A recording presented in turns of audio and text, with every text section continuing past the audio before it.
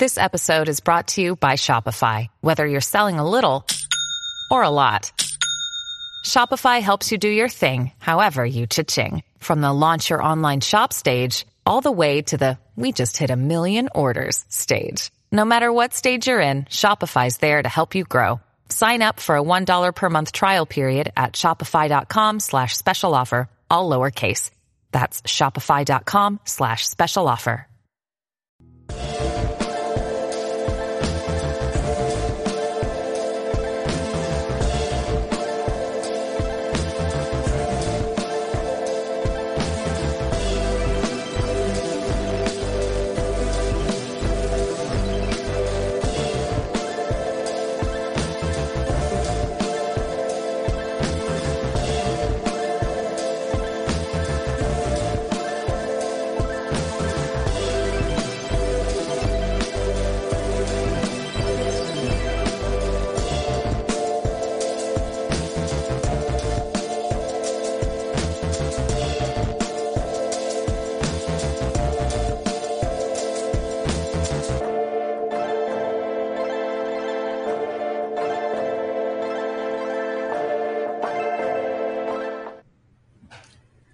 A pleasant good morning to everyone, and welcome to another edition of the Coles Brown Show right here on the Black College Sports Network. Yours truly, Coles Brown, joined by guest co-host Charles Edmond of the Alcorn State Radio Network. Today's guest menu is simply looks like this. In hour number one, he's a head football coach at Southern University. Coach Eric Dooley joins the Coles Brown Show.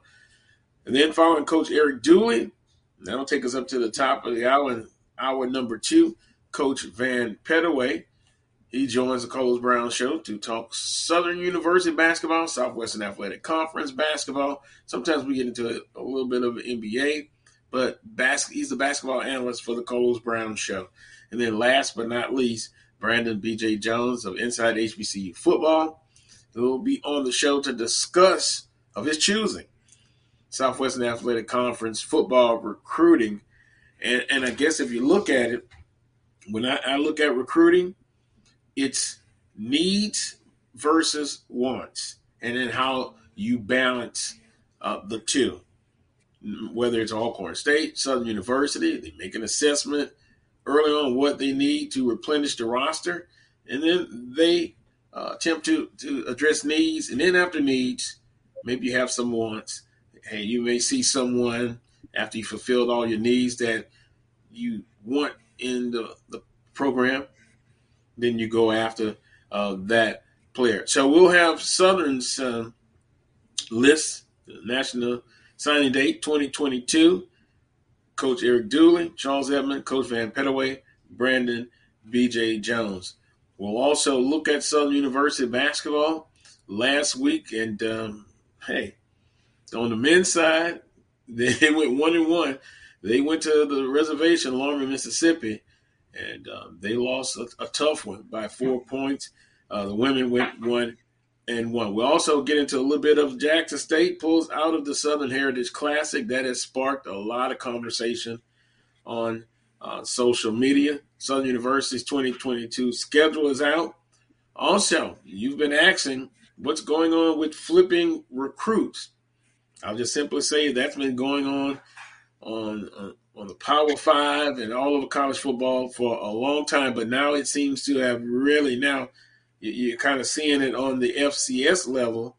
And I'll just have some thoughts and opinions about that. Southern University, the Jaguar Sports Network, they launched that where you'll be able to now see sporting events across the spectrum. Charles, good morning to you. How are you doing? I am doing fine, Carlos. I appreciate you asking.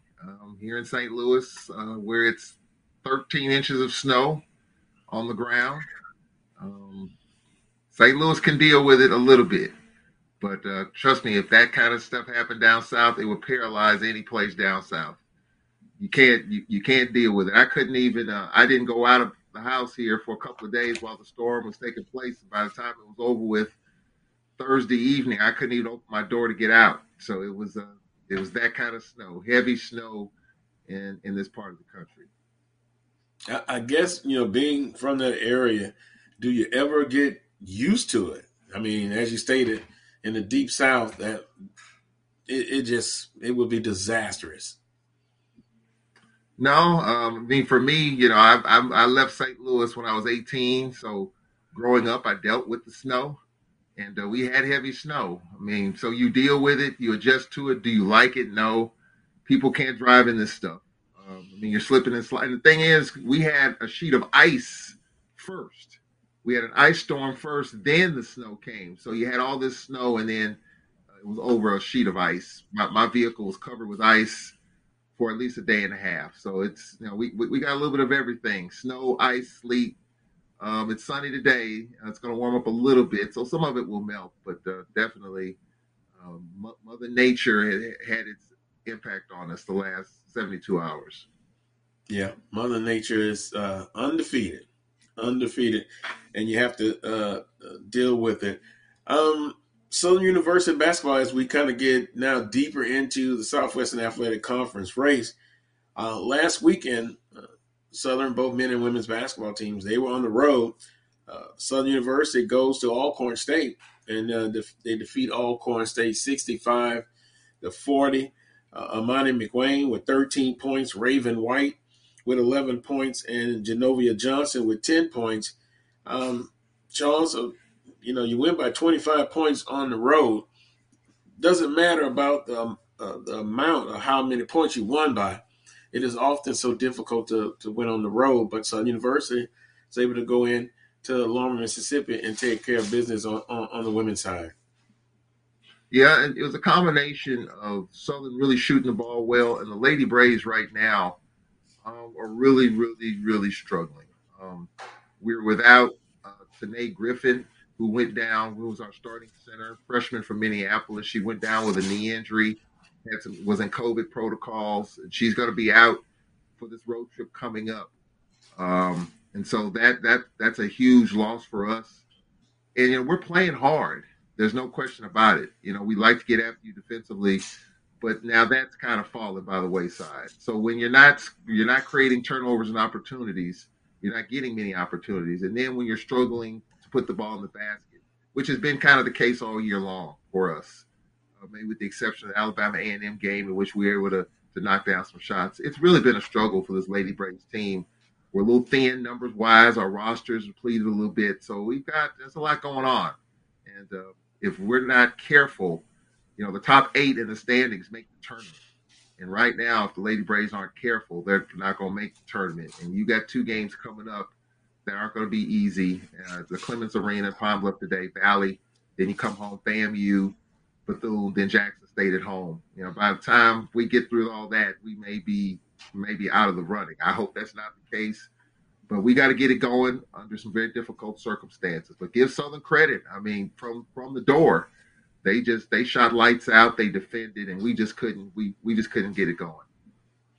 The Southern women's basketball team, pretty much, except for kind of the slip up with Grambling State, they've basically been consistent. And then game 2 of the road swing, they go up to a formidable opponent in Jackson State women. And basically, Charles, I said it last week, Jackson State is the best team in the conference. And Southern went toe-to-toe with them, but they drop a heartbreaker to Jackson State 66-58. And they went toe-to-toe with Jackson State.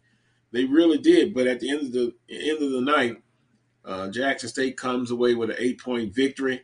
Genovia Johnson led the Jaguars with 17 points. Hunter Diamond, 11 points.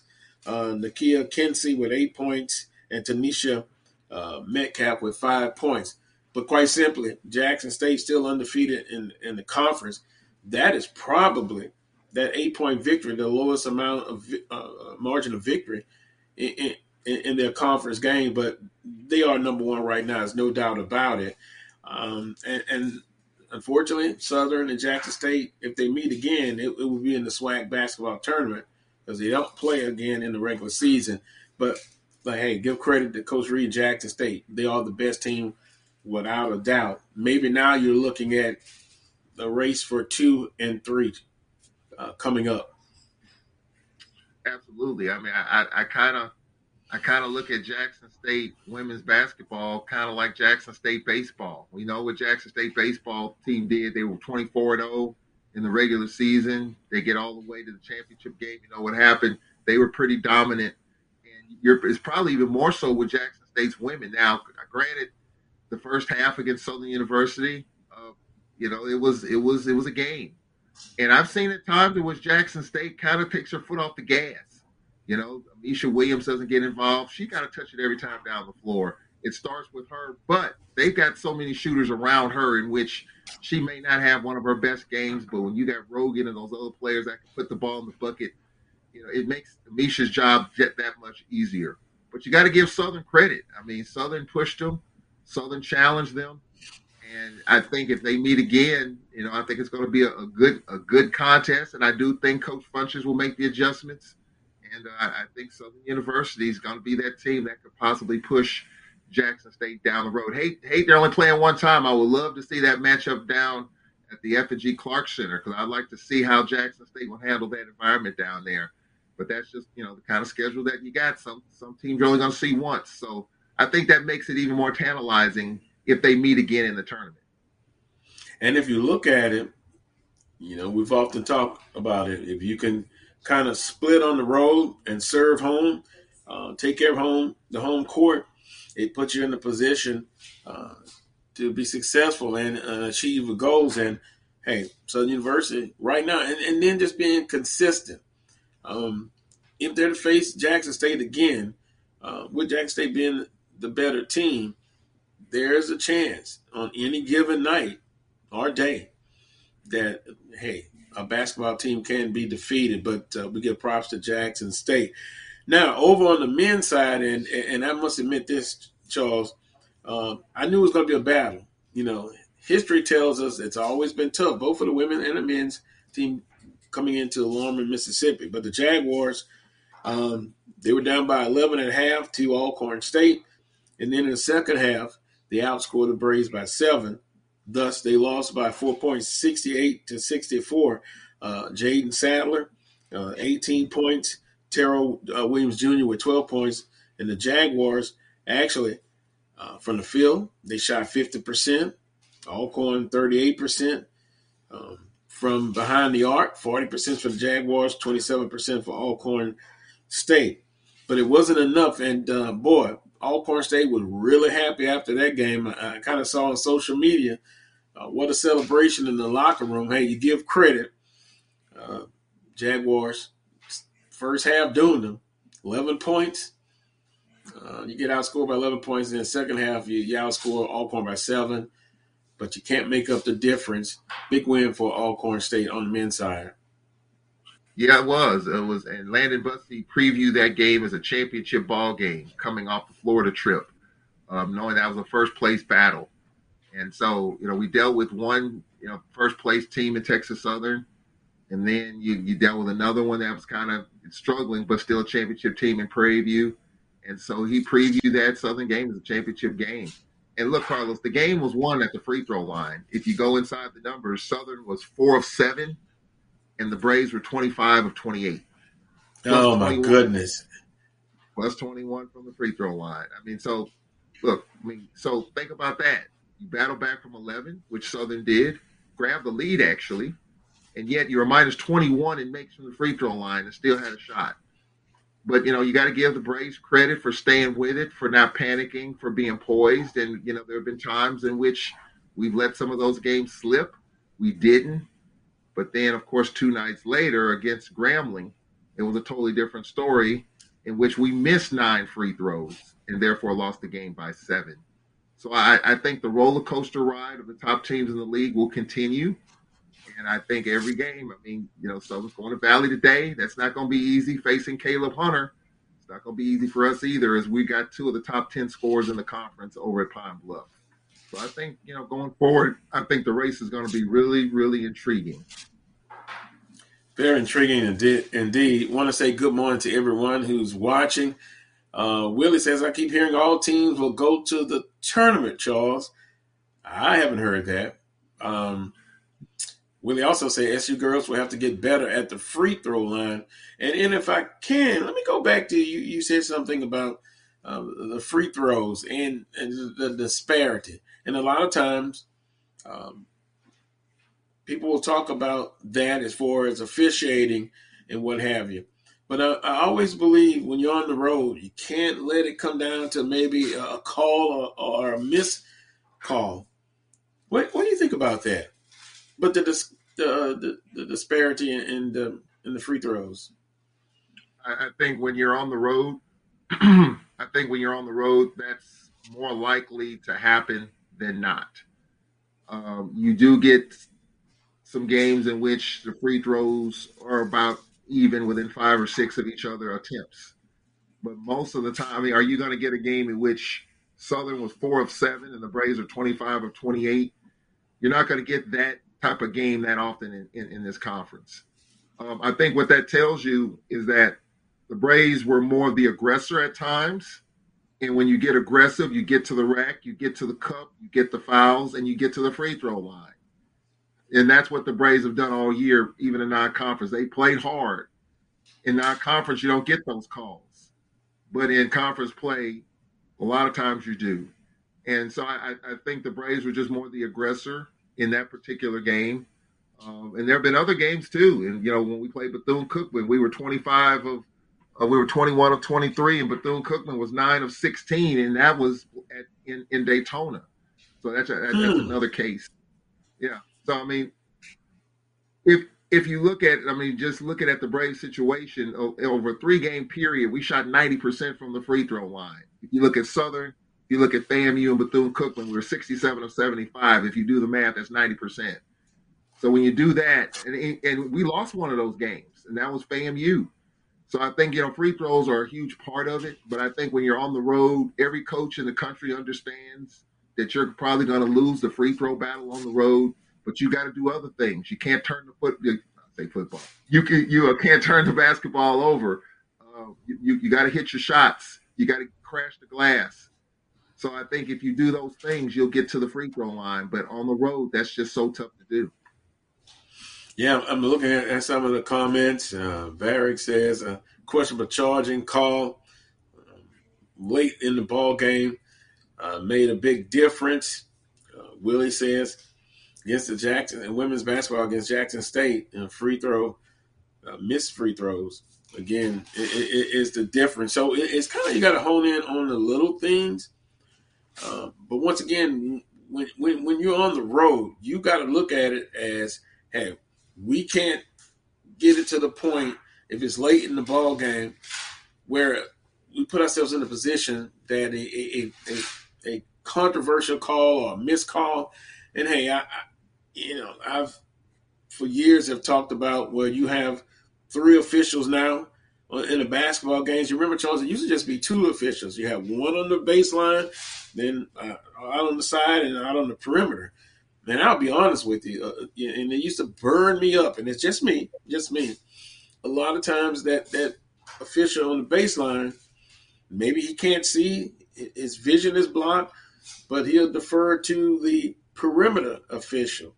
But all that to say this, free throw line, those are exactly what it says, free throws. You got to cash in on free throw opportunities. And on the road, you've got to make sure when you're playing that you don't put yourself in a position that a call or lack of a call, you don't get it, kind of puts you on under the L. But, it was a tie game at 2-minute mark, a questionable charge call went against Southern, and that the game changed at that point. That's what Varick says with Southern and Alcorn State. But Southern goes back on the road against Jackson State, and they win by double digits, 75-64. 4 players in double figures. Ron Whitley with 18 points, P.J. Bird with 15 points, Tyrone Lyons with 12 points, and Terrell Williams Jr. with 10 points. So, with that being said, Charles, 1-1 on the road, lost at Alcorn State. They're able to bounce back against Jackson State, and just my opinion from the outside looking in, it's been really tough for Jackson State. And because they've had success in other sports, question to you, do you think the pressure's on Jackson State's men's basketball coach? I think it is now. They got some early. They struggled against Alcorn. They struggled on the Bama swing. They struggled in Florida. They kind of got it going a little bit at home, and now they're kind of sliding the other way. I do think there is some pressure, and I've talked to some people a couple weeks ago about it, and at that time they hadn't heard any whispers about that situation. But now I think with every loss, I think that it's getting a little louder.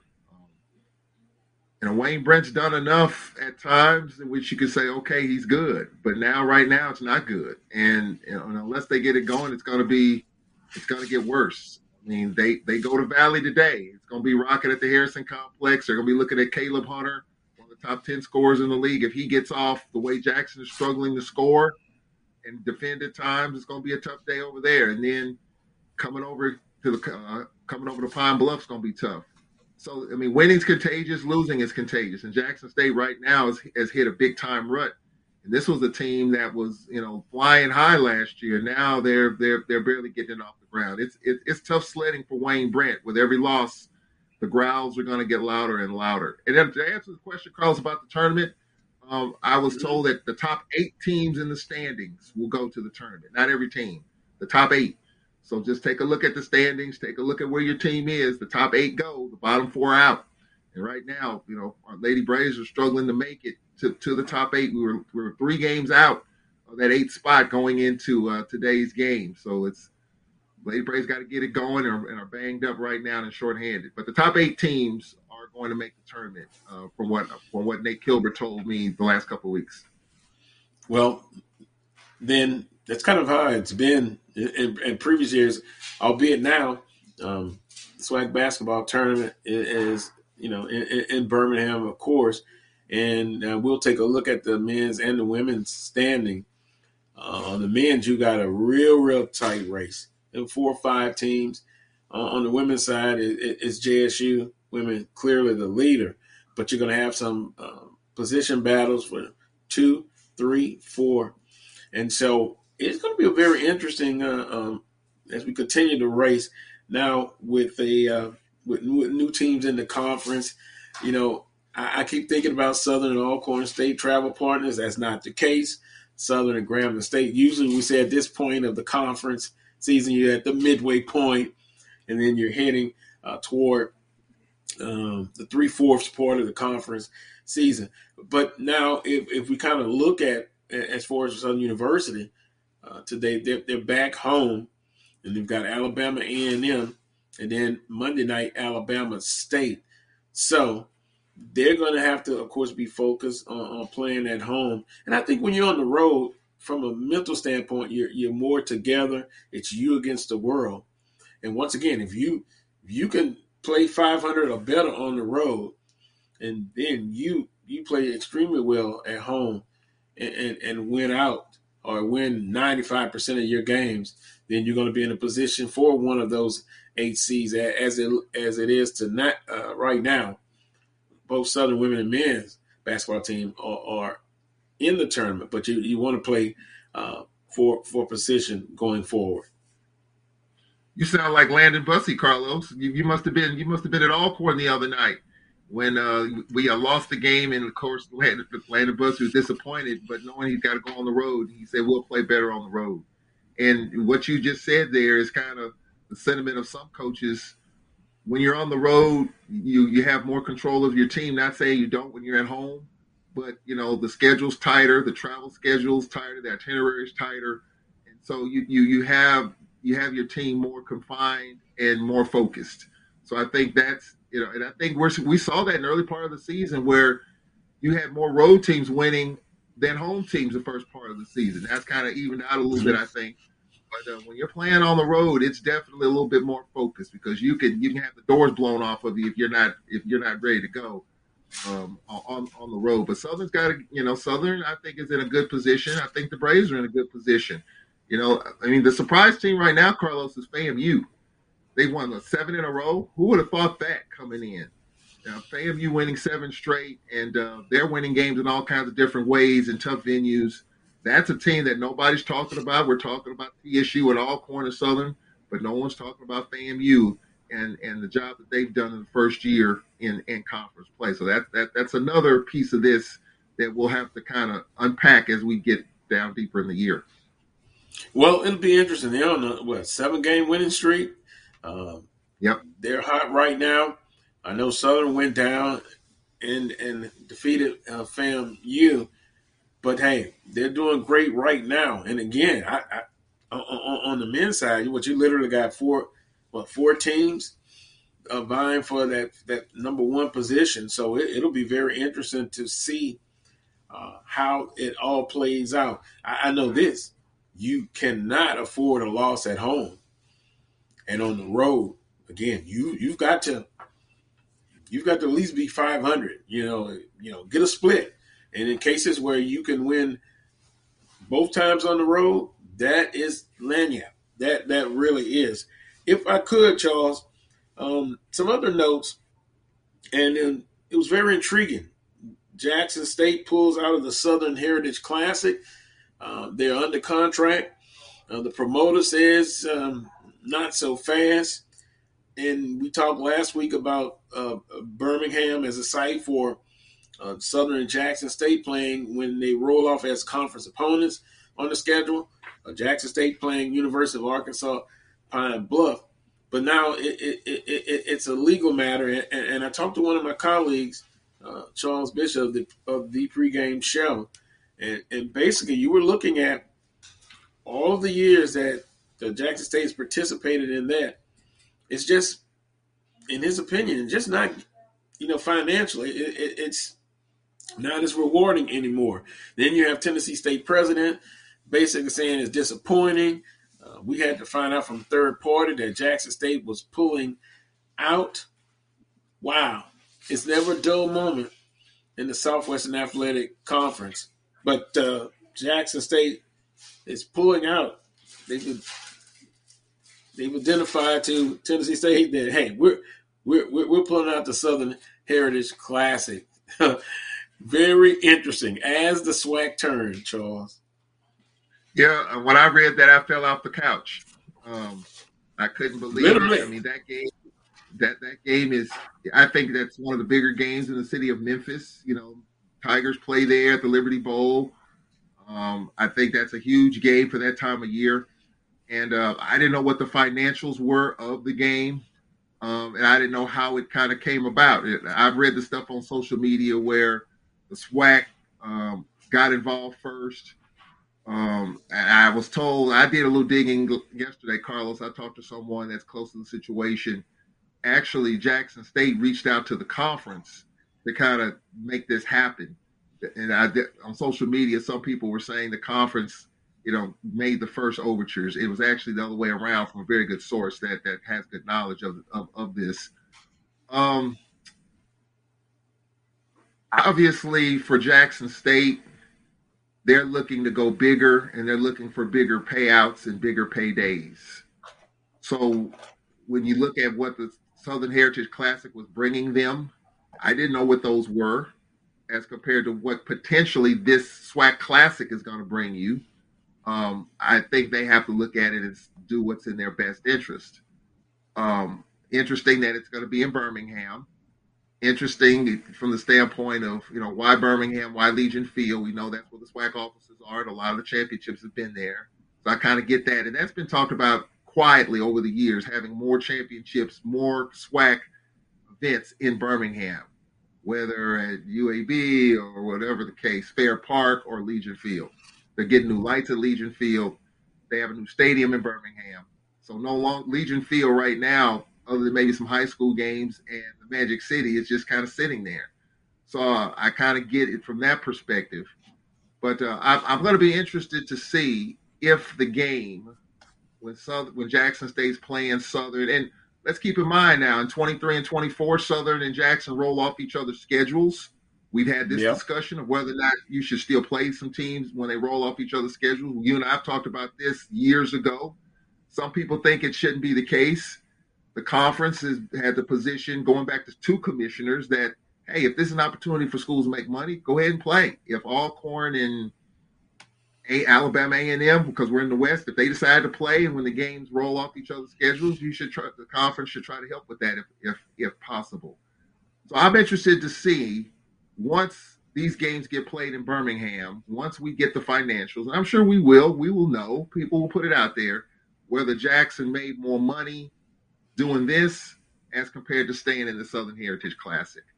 I didn't know what the financials were. I didn't know what their pay date was until I saw it. So I'm interested to see.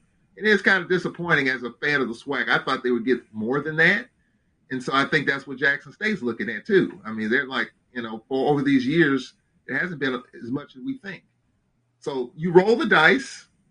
You see what happens with this SWAC Classic. If it generates what's anticipated, it was a good move. For Jackson fans, going to Memphis, that 200-mile trek was great. Beale Street and all that. You can't go wrong with Memphis too often. So I get that. But I think at the end of the day, with the product being better, it's about getting more money and more exposure. And obviously the SWAC Classic, they feel like that's where it's at. So I'm interested to see in the next year or so, when we have this conversation again, whether Jackson State benefited more so than they would have playing in Memphis. I'm just going to sit back and see. But I get it. It's a roll of the dice. It's always a chance that you take. But it was surprising, to say the least. 350,000. That's kind of what the number I was told that Jackson State has made potentially when they play UAPB. And of course, when Southern comes on the schedule 23 and 24, they have an opportunity right now, 500,000, but potentially to make upwards of 1.5 million. So you do the math, although it's potential, you can see where their mindset is going to go. And then as I close this segment, Memphis, the community, the business community, I'm sure they're going to feel it. They've had success with that Jackson State and Tennessee State playing there. So we'll see how it goes. We're going to take a timeout.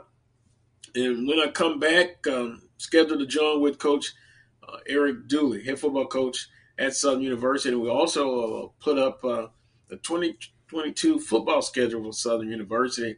It's interesting to say the least. You're watching the Coles Brown Show on the Black College Sports Network. Nope. Come on, him? Ooh, I like him.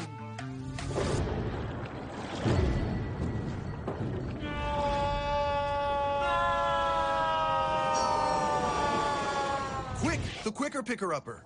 Bounty picks up messes quicker, and each sheet is 2 times more absorbent, so you can use less. He's an 8. He's a 9. Bounty, the Quicker Picker-Upper.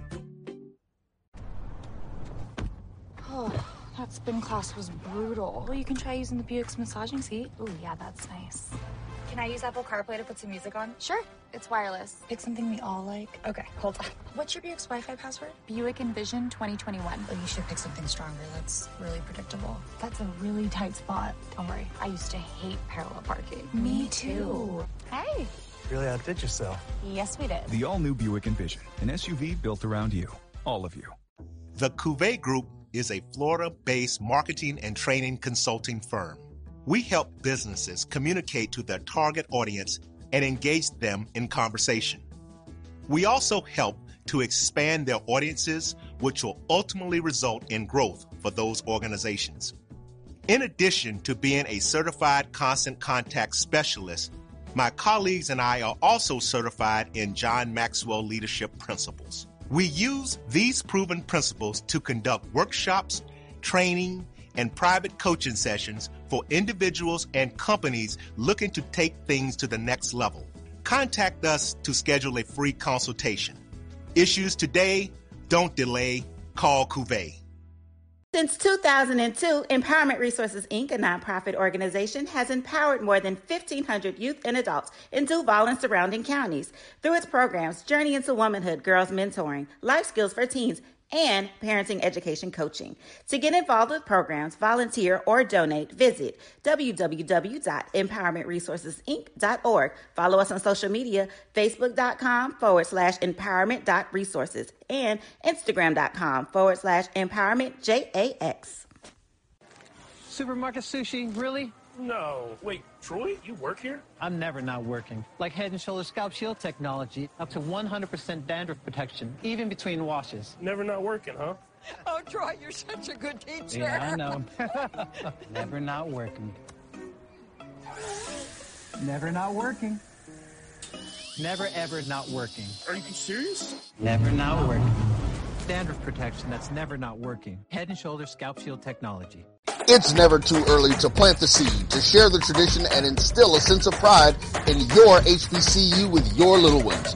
HBCU Pride and Joy Children's Boutique helps you share your school spirit with a wide selection of adorable kids' apparel and accessories officially licensed from your favorite HBCU. Visit hbcupridejoy.com and follow us on all social media at HBCU Pride Joy on Facebook and Twitter.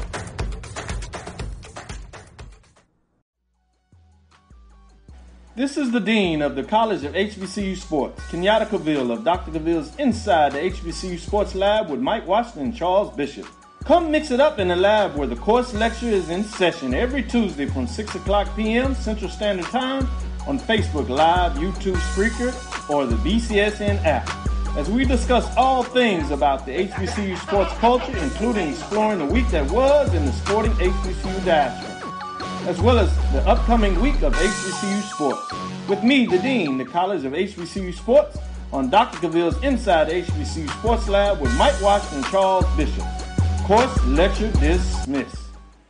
Are you hungry for authentic Caribbean food? Like jerk chicken, oxtail, red snapper, shrimp, tofu, and rasta pasta? Well, find your way over to Mango's Caribbean Restaurant, 180 Auburn Avenue, right next to Royal Peacock in downtown Atlanta. Them belly full, but we hungry. Mango's Caribbean Restaurant, open daily from 11 a.m. to 10 p.m. And on Friday and Saturday, we're open till 4 a.m. Come to Mango's and put some spice in your life. Oh, we've got a good thing going. Mango's Caribbean Restaurant, 180 Auburn Avenue, right next to Royal Peacock in downtown Atlanta. For more info or directions, call 404-698-3992 or log on to mangoscaribbeanrestaurant.com. For instant coupons, text MANGOS to 313131. Tell your mama hungry, papa hungry, brother hungry. Mango's Caribbean Restaurant, authentic Caribbean cuisines. Open up the door.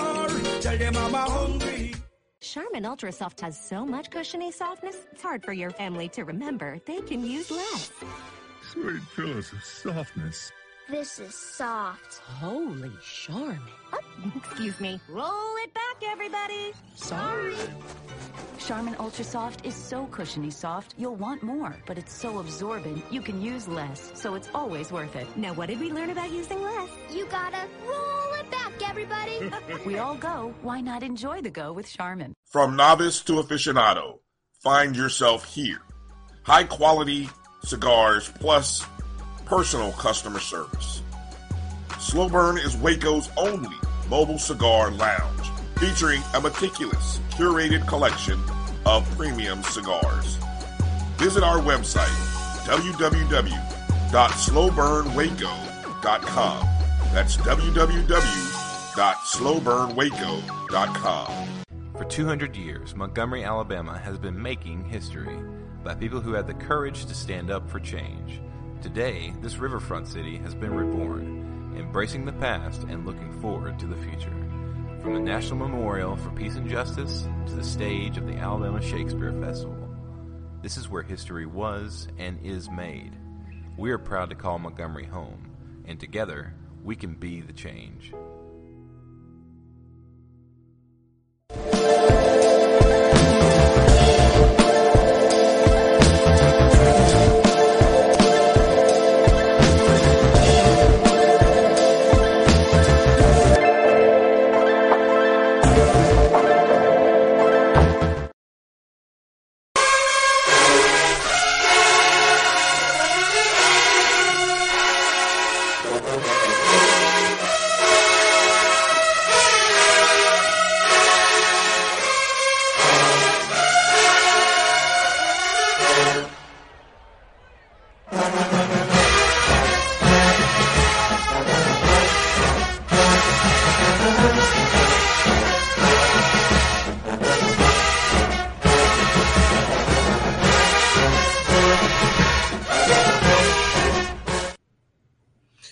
Welcome back to this week's edition of the Carlos Brown Show, right here on the Black College Sports Network. Yours truly, Carlos Brown, joined by Charles Edmond of the Alcorn State Radio Network. In a very short time, we're going to bring in Coach Eric Dooley, head football coach at Southern University.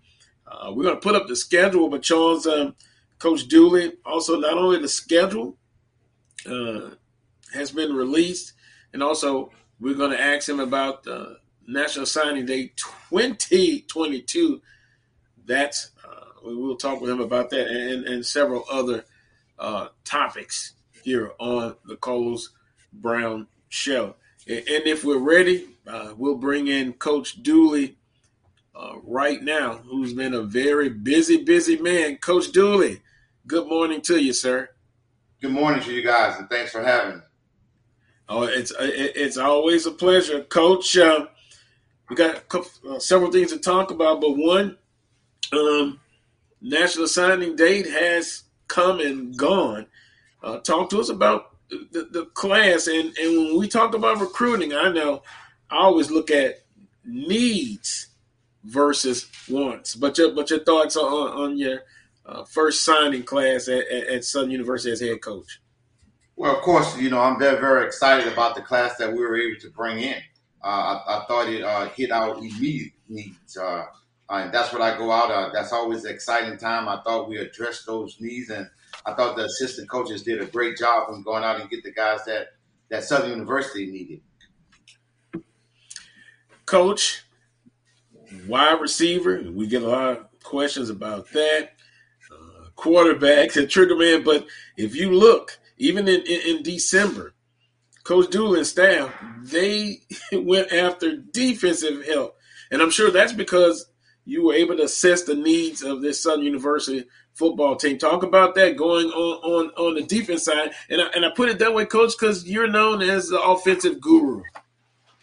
Absolutely. We addressed the need early as far as a quarterback. They did have some quarterbacks that were returning.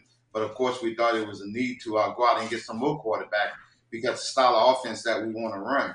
But then, more importantly, in this second signing period, we were able to address and get some wide receivers that I thought was much needed. When you look at the overall class, I thought we touched on everything that was needed and completed it successfully in getting those guys to come in with experience. With some high schoolers as well, and also some junior college transfers. Coach, why is that so important? Because I know, and I'll term it this way, is the temptation of going for immediate help, transfer a portal, but the mixture of high schools, athletes, JUCO, and then transfer a portal, wide receiver core. Why that way? Why did you choose that way to do it that way? Well, I think you have to be very, very careful. I know there's a new thing that's going on, and I call it active free agency. So you got to be careful with the guys that you bring to your team. I thought we were very, very selective. I believe in building relationships. So I was able to build relationship with those guys that are transferring. Then I was able to build relationships with the guys that are in the junior college. And also, more importantly, build the relationship with the guys in high school, because those are guys that you want to develop, and that's going to be really the core of your team. So the way that we go about doing things, regardless of who those guys are, I know everything looks good when you look at those guys coming from different universities, but everyone is not a perfect fit. And you say perfect fit. Yes, perfect fit. I'm looking for a perfect fit because I think that's what it has to be. So the guys that we were able to select to come and be a part of the Jaguar team, I thought it was a perfect fit. Charles Edmond, I'm sure you're ready for a couple of questions for Coach Dooley.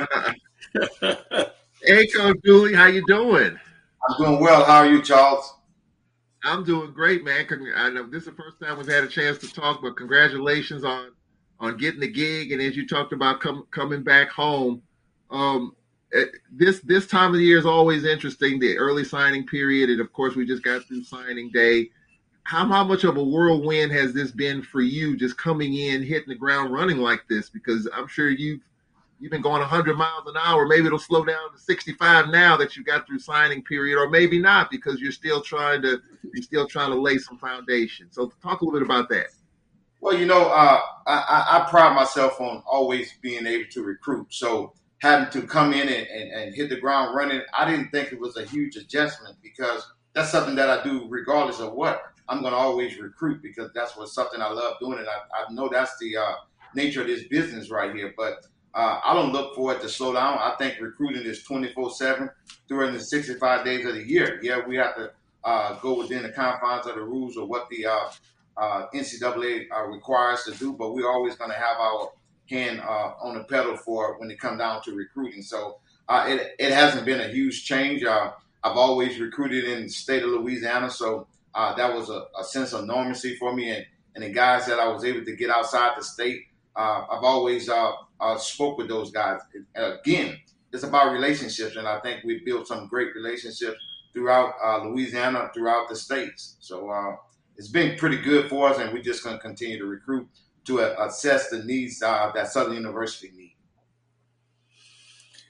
Coach, boy, good questions in. It says, can you ask Coach Dooley, is he done recruiting for 2022?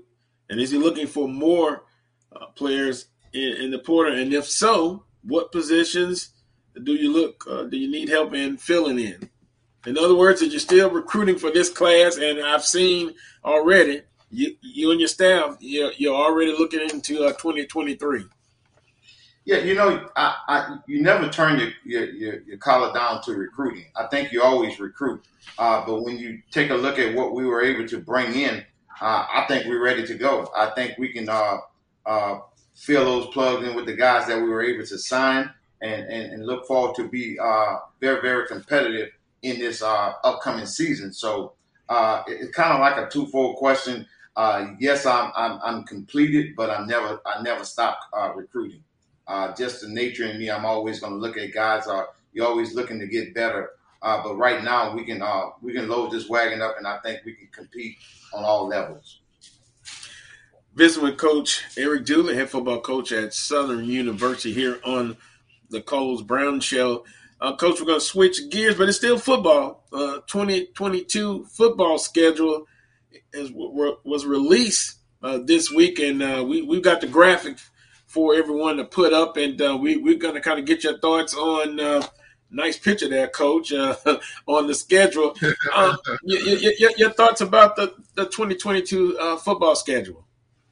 Well, you look at it, it's going to be challenging always, because when you think about what we have in our conference is a very, very competitive conference, so it's always going to be challenging. But when you take the looks of LSU, the second week of the season, right here in Baton Rouge, that's going to be challenging within itself. You're talking about two new coaches coming to Baton Rouge, get a chance to face off the second week of September.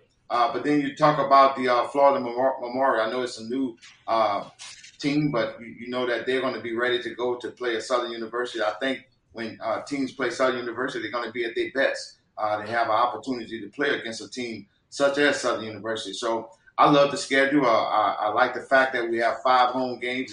It couldn't come at a better time. You're talking about a not new to the area, but a new head coach to get a chance to play 5 home games. You couldn't ask for a better schedule. So very challenging schedule, a schedule that I look forward to playing out. And I'm sure that I know that the Jags will be ready to go. And, Coach, when you look at the first conference game, Texas Southern University, Arlington Classic, then get ready. When you go back to Prairie View in October, you'll probably get a lot of questions about how do you feel about this, Coach. But if I know Coach Dooley, he's going to be more concerned about having his team prepared. And then, of course, you have FAMU. Alcorn State comes back again. And then Jackson State Coach, that's on October 29th, my birthday. I know that'll be a great present for me with a win there, and then you got FAMU. So conference is what it is, and I'm sure you guys will be up for the challenge. Absolutely. You know, I'll just have to be honest with you. Right now, the only concern that I have right now is Florida Memorial. That's the first game. Yes, sir. My thing is just to go 1-0.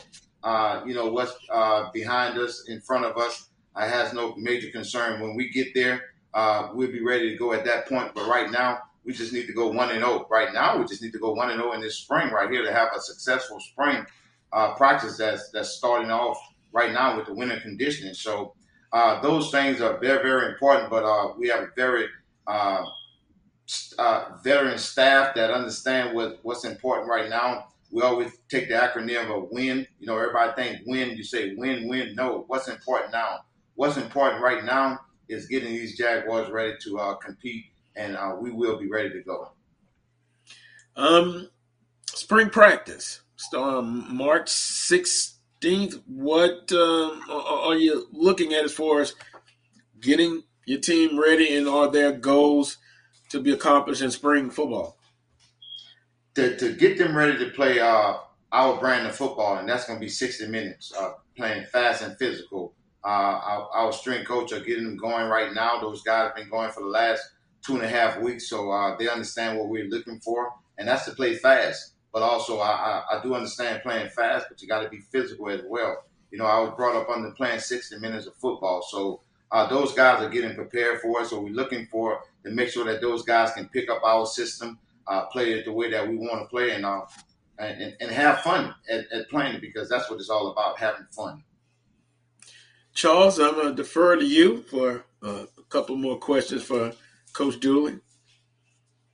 Well, Coach, you know, obviously, you know, the SWAC has changed a little bit. I mean, I see you got the late Eddie Robinson behind you, and we all know what's going on at Grambling and the talk. Hugh Jackson is what he's got there, and the recruiting and the NIL stuff. Alcorn coming to you. Talk a little bit about, you know, what you see in this Western Division, because, you know, for me in Alcorn, you got a new quarterback. Triggerman's not there. Obviously, we signed a quarterback and a guy from Tech, Aaron Allen. It's going to be an interesting Western Division. Talk a little bit about that, just the race, Grambling retooling, Alcorn retooling, Southern retooling. Talk about the, you know, just the race overall and the competition, the Wild Wild West, as I like to call it. And I'm sure you probably think about it as well. You know, the West have always been like that. I've always all my career I've been on the West, so it always been very, very challenging on the West. So nothing has changed. It has gotten better. You know, to play on the West, you're going to have to win some football games. You know, back coming up with the Pete Richardson era, you lose one game on the West, you're pretty much out. So it's still the same thing right now. It's still competition at its best right now. So I look forward to it. I think that's how it should be. It should be very, very competitive. But, you know, the whole conference is very competitive. So I look forward to it. The West, I do know that Alcorn is on this side right here. Very, very challenging team, a team that used to winning, accustomed to winning championships. Then when you take the likes of a Grambling, now you got Prairie View that's in the conversation as well. Then you take a look at Texas Southern. Those guys been playing some exciting football. And then not to mention University of Arkansas Pine Bluff. So we know we got our work cut out for us, but that's how it should be. So I look forward to the challenge on the West as well as the East. Well, I know, Coach, you're I'm sorry. No, go ahead. Well, I was going to ask you about the quarterback position there at Southern. You're known as a quarterback developer. Ken Kincaid at Grambling, Jalen Morton at Prairie View, Pass at Prairie View. When you look at your team, Southern University, how do you see this quarterback position playing out for your team? What are you looking at there? Well, we got a guy in Bubba McDaniels. He was here. Young man plays some good football. He's going to have opportunity as well. We brought in a young man by the name of Deshaun McCray. We feel very, very good about these guys that can come out and see what they're going to be able to do this spring right here as completing. We had a freshman in the young man Blood. So we got 3 capable quarterbacks that are here. We're going to see how it's going to pan out. And then we have one that's going to come in the fall that we were able to sign as well. So I feel good about the competition at the quarterback ranks, the guys that what they can bring to the table. Now it's up to us to coach them up. You know, the talent is there. Now we just got to coach them up and get them ready to play some exciting football. Coach Julie, what will be the ultimate criteria for you to choose who starts? I know it's going to be one in practice. Is there anything particular that you're going to be looking at for, say, maybe who can have command of the offense the best? Well, you can say that because everybody have different styles. You know, when you say command of the offense, you got some guys that are vocal. You got some guys that's not vocal but short on the field. So we're just looking for the guy that can come in and grasp this offense and have it playing at a high level. That's what it's all about. I think in all 3 of those guys that I mentioned, those guys can make the throws. They can run the offense. They can do the things that I love doing for us, the RPOs. And so many different things that comes in. I feel I got a guy that's coaching that position that can demand the best out of all 3 of those guys. So I look forward to the challenge, to the competition. I think it's going to be fun. But I do know whoever take the helm at the quarterback, be ready to go and going to play some exciting football and win some games for the Jaguars. And Coach, the last time we talked to you, you hadn't quite yet finished out your staff. Now you have. Talk about your staff, and man, it is so important to have, you know, good people around you that you know and you can trust and help you run a football program. But talk about the staff now since it's complete. Yeah, I'm excited about the staff that I was able to assemble here. I think they're very challenging for these guys right here that I was able to bring in. When you bring in the likes of Terrence Graves, that's been around the conference for so many years, won a lot of championships, they're very knowledgeable of the position. He's coming in as the assistant head coach, linebackers coach, and special team coordinator. So I'm very excited to have him. And then you talk about Henry Miller. He and I have been around for a long time as well as a defensive coordinator, very familiar with this area. I got so many guys that, you know, that I can just go on and on about. When you talk about DeMarcus, I'll have to say the whole name, DeMarcus Boo Boo Miller, coming back to the interior of the defensive line, along with a very, very passionate Lee Allen Clark that's going to coach the ends. So I'm excited about that. And then you bring a guy that also well known in the SWAC as well, Sean Wallace, to rep the defensive secondary. So I'm very excited about what we bring on the defense side of the ball. And then you go to talk about the offense. Talking about another guy that's very, very well known with the Jaguar folks, Daniel Nivens, that's going to coach the offensive line, had opportunity to come back. And then you're talking about Chris Brown that was here but played within the same offense right here. So he does understand the offense. Bring the young man, Devin Fosserman. He was with me at Prairie View. I coached the receivers this past year. They're familiar with it. His brother played here. So he grew up a Jaguar, basically. Then we bring a guy, Fusilier, Dre Fusilier, that coached in this conference, coached at that other school that's up north, that's in the same state of Louisiana. So he's very familiar in this offense, played in this offense. And then, you know, to top it off with the guy, Jonathan Williams. Man, I'm very excited about him as well. I had the opportunity to coach him in this offense. He played quarterback in this offense, so he understands it well and understand what I'm looking for. And then right now, I'm the signal caller. I'm going to call it, but, you know, got so many guys on this side of the ball that's capable of calling this offense as well. So I'm excited about the mixture that we brought to the table with the coaching staff, and then a guy who really is my director of football operation as well as my recruiting coordinator in Rick Jackson, and he has an assistant as well in Earl Mackey. So I'm excited what we have right now. Everything looked good on paper in black and white. Now it's time to put it together, get on the field, and get those X's and O's. But, it still comes down to the players. we talk about a lot of X's and O's, but you don't have the Jimmys and Joes, none of that can work. So I'm excited. I feel good about what we were able to get together to lead this Jaguar football team. So now it's time to go to work. And Coach, you're talking about going to work. I mean, as you phrase it, the school up north, you have a lot of schools that are coming into Louisiana because it's a rich, as far as talent-wise, in Louisiana.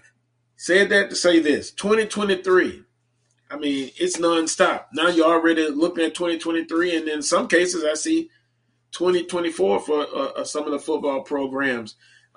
Your early analysis of 2023, a bumper crop for you in your recruiting areas? I always I do reach out and look forward to class of 2023.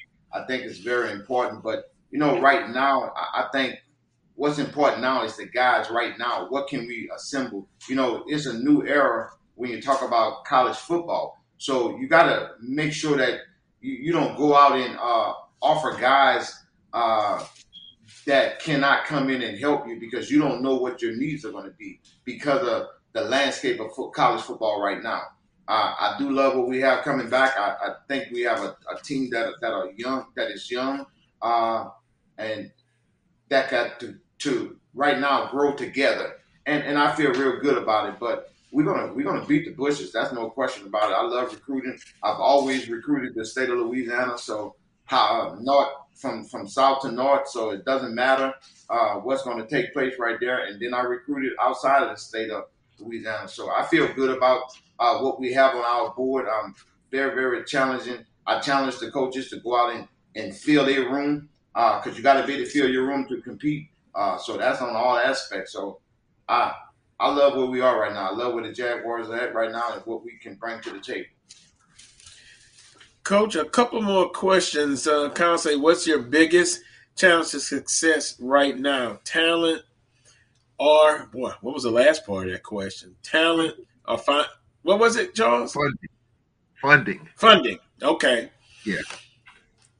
Well, I'm excited to be back here in this. We got a lot of guys that I had the opportunity to coach, and Coach Grave had the opportunity to coach, and they're willing and able to do some things to help this program. Of course, there's always a need. I think I say Coach Banks, but let me say it in perspective. A.D. Banks, he's doing a great job to make sure that we have what is needed to run a successful program. So I don't get into the money aspect. I just need to get on that football field and coach what I can do best right there. And I think the rest is going to take care of itself. I feel good about what A.D. Banks is doing for us, and I'm very, very confident that we have what's needed to be successful. And speaking, we got another one, Coach, and we appreciate the time. We're going to wrap it up with you. I say Mr. Greathouse. Darren says, ask him about Jason Greathouse and tremendous junior college player of the year. What does his impact have on Southern University's 2022 recruiting class? It's a huge impact. It's a start of what we want to bring back to Jaguar Nation. That's Dog Day D. So that's part of that right there. We have a young man that's already here in Jordan Lewis that did some exciting things. Ivory that's doing some exciting things. So to add a guy of the magnitude of Greathouse, I think it only gets better.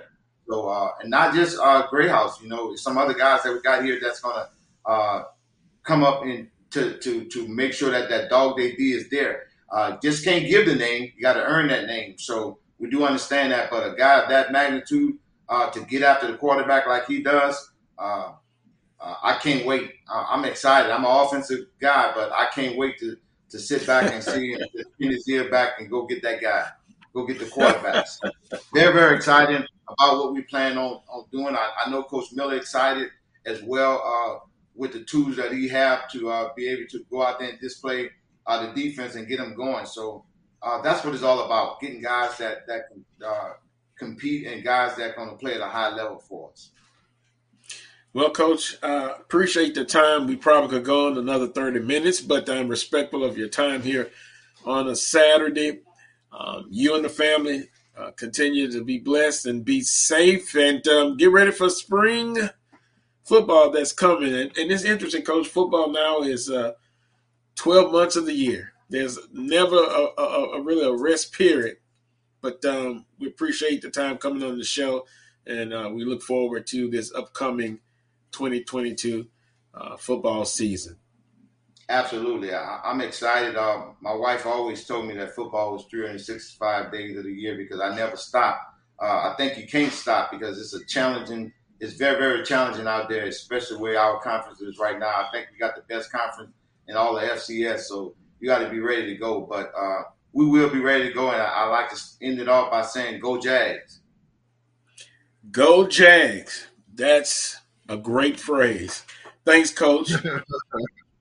Thanks, Coach. Thanks for having me. Look forward to it. All right. That was Coach Eric Dooley, head football coach at Southern University. We're going to take a quick time out. We're going to be talking more about the 2022 Southern signees with Brandon B.J. Jones of Inside HBCU Football. But coming up next, we're going to switch gears. We're going to talk some Southern University basketball. Southern University at home against Alabama A&M this evening, and then Monday night, Alabama State. You're watching the Coles Brown Show on the Black College Sports Network. Nope. Come on, him. Ooh, I like him.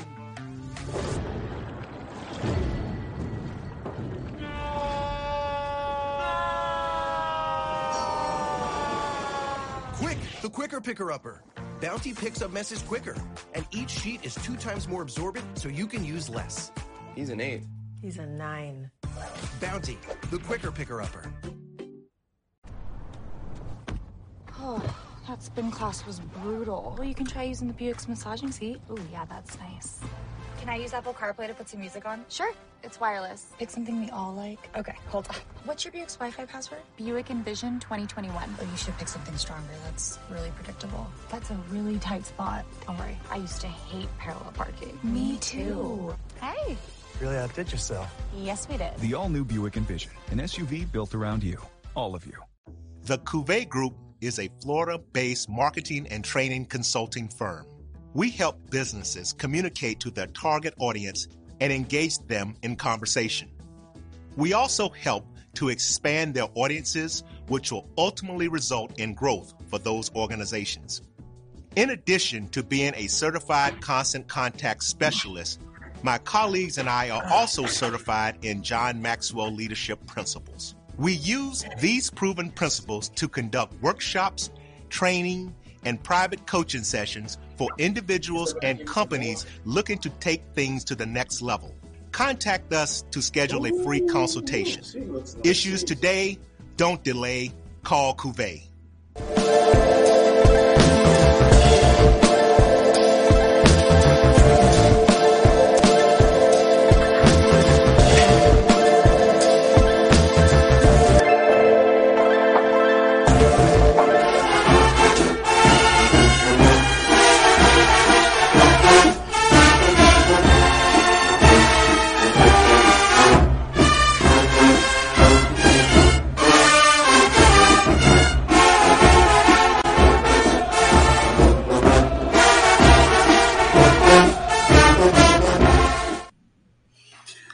Welcome back to this week's edition of the Coles Brown Show right here on the Black College Sports Network. I see you guys are smiling. I wonder why. That bad, huh? We're now going to talk some swag basketball with Coach Van Pettaway here on the Coles Brown Show. It's now we could say good afternoon, Coach. How you doing? Hey, I'm doing fine, Carlos. How you doing today?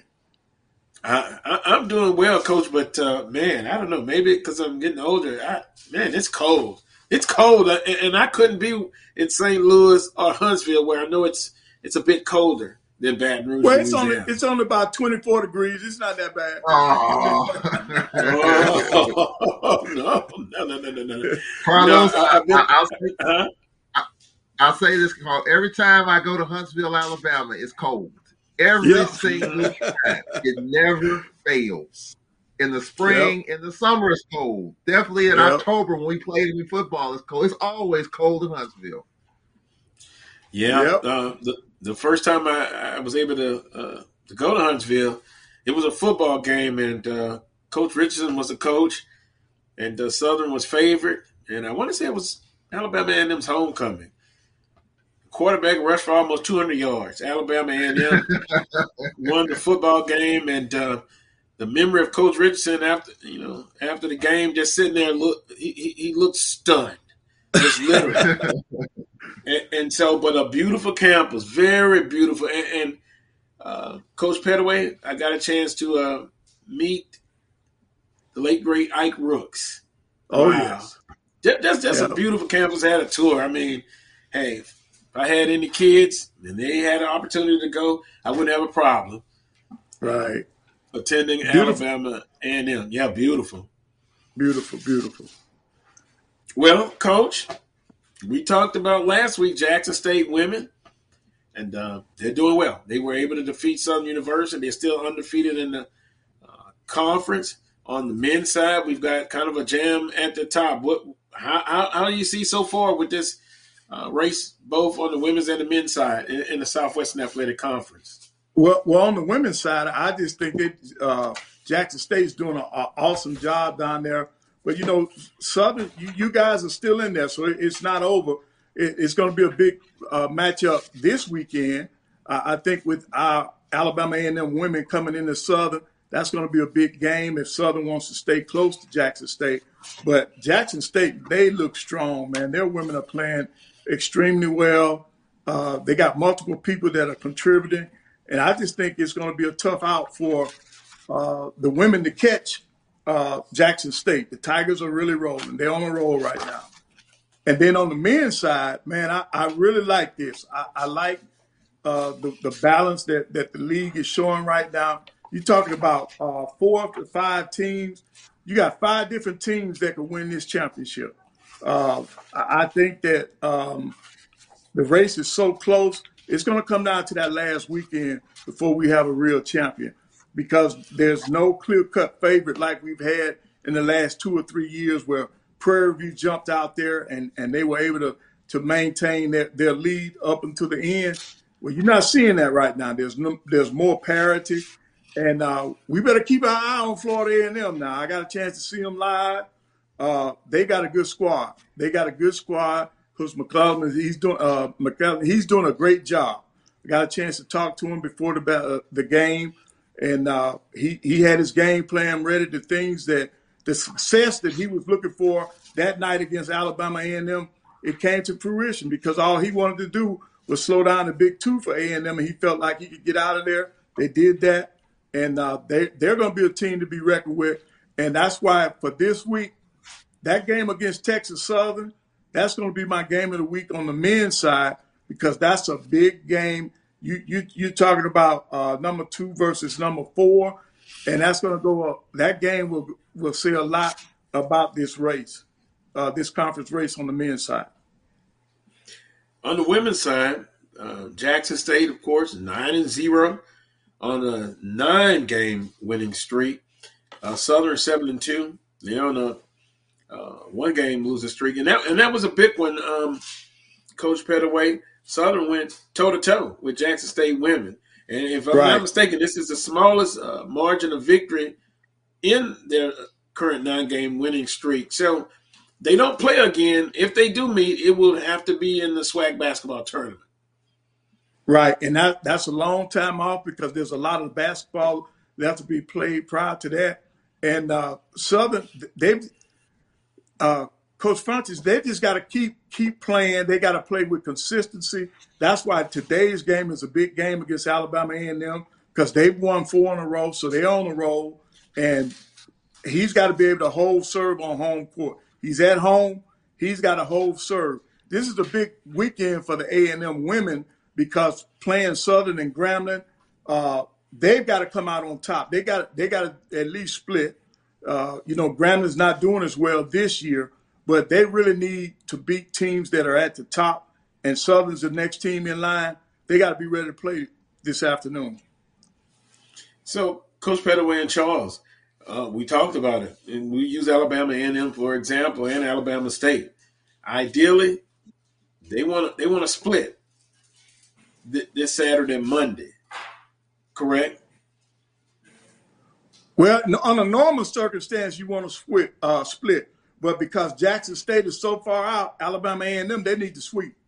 This is their weekend. If they want to stay in this race, if they got any hopes of trying to win this thing, they already have 3 losses. They cannot afford another one. Yeah, 6-3, Alabama A&M, 6-3, Alabama State. But my question to Charles and Coach Pettaway, you continue to try to play well. Of course, that's what you want to do. But in reality, Jackson State undefeated, 2-game lead over Southern University. Isn't it also important not only to continue to try to catch Jackson State, but play for positioning for the Southwestern Athletic Conference tournament? Right. Everybody now should be trying to fight to get away from Jackson State in that tournament, unless they're going to meet them in the championship. And to do that, you got to get to that number 2 seed. So that's where the battle's going to come in. That's why Southern's got to continue. That's why A&M, we're already with 3 losses. That's why they can't afford to lose any more ball games. This is a crucial weekend. If you're going to sweep on the road, this will be the weekend that they would have to try to come away with a sweep. Charles, how tough of an assignment will that be? I think it's doable, but with I think Southern obviously had a tough deal at Jackson State. I mean, that's Jackson State's playing in a whole nother stratosphere right now. And we talked about it in the last hour. You got Amisha Williams, who can just get 20 points and 20 rebounds anytime she gets ready. But when you collapse on her, you got other shooters that can make you pay as well. That's what makes Jackson State so dangerous. I do think positioning is important because in the tournament, you got the 1-8, you got the 4-5 brackets, you got all that going on. I think it's important. Coach Pettaway, for me, just to continue to play well and stay healthy. Yep. I mean, we haven't talked about the last 3 weeks is COVID and these games getting canceled and postponed and forfeit and all that. You don't want that. We haven't had that. Knock on wood. Let's continue. Our women's team had to deal with it, and I had to deal with it recently. But let's just hope the games continue to get played and teams continue to get better. And Carlos, I talked about this too. I said this 3 weeks ago. Let's see what happens 3 weeks later as teams kind of get their mojo. I think you're seeing that clearly as Jackson State and everyone else right now. I do think Southern's the best team, but you can't take away Doriana Lewis and Alabama A&M. I mean, she got injured in the Alcorn game, but it looks like she's bounced back nicely. Doriana Lewis is probably one of the most active bigs in this conference. Active, athletic, can run the floor, it goes 1,000 miles an hour. I think she could be a tough matchup when her motor's going right. So I do think there's some small storylines in terms of positioning. But, clearly to me, I think if A&M continues to play well, Southern continues to play well, I think that battle for number 2 is still going to be an interesting race to me. Yep, I agree. And then the other thing that Nigeria Jones for Alabama A&M, she's on a roll right now. She's playing well. I think she's led them in scoring the last 3 games. So they're in a good physically. They're pretty healthy right now. Mentally, I think they're strong. This is going to be a very interesting game today in Louisiana. So, guys, if we can group at Southern, 7-2, Alabama A&M, game back. Alabama State, 6-3 in conference, game back. Of second place, Arkansas, Pine Bluff, and then Grambling State and Texas Southern, all 5-4, 2 games back. So that group, we'll see how they continue to play. Now, on the men's side, from a competitive standpoint, and you got to love it. Southern and FAMU tied. Grambling State 7-2. Yeah, 7-2. FAMU on a 7-game winning streak. Grambling State on a 5-game winning streak. Texas Southern 6-3 on a 3-game winning streak, and then Alcorn 6-3. So Southern, FAMU, Grambling State, Texas Southern, and Alcorn State all vying for that top position. As Coach Pettaway stated earlier, I think it's going to come down to the last week, guys. Right, and see that that's good for basketball. That's good for the SWAC, because that means that we're going to see the best every time these kids hit the floor, because all these coaches in the top 5 can let their kids know we can still win this. We're in it. So nobody's out of it right now. So I think that's good motivation for your kids. And we're going to see some great basketball down the stretch. Coach Pettaway, I got a question for you. Uh-huh. I'm sorry, Carlos. No, go ahead. I was going to ask you, Coach Pettaway, the surprise of 2 teams, FAMU, you talked about it, and Alcorn. We were picked to finish near the bottom of the conference, and now, we were right there, had a chance to be in first place. Are you surprised at FAMU and what they've been able to do, and are you surprised at what Alcorn has been able to do? Well, I was surprised about Alcorn until I saw them in person. When I saw what Coach got them doing defensively, that's the reason why they're winning. They're winning because of their defense. They're getting easy shots.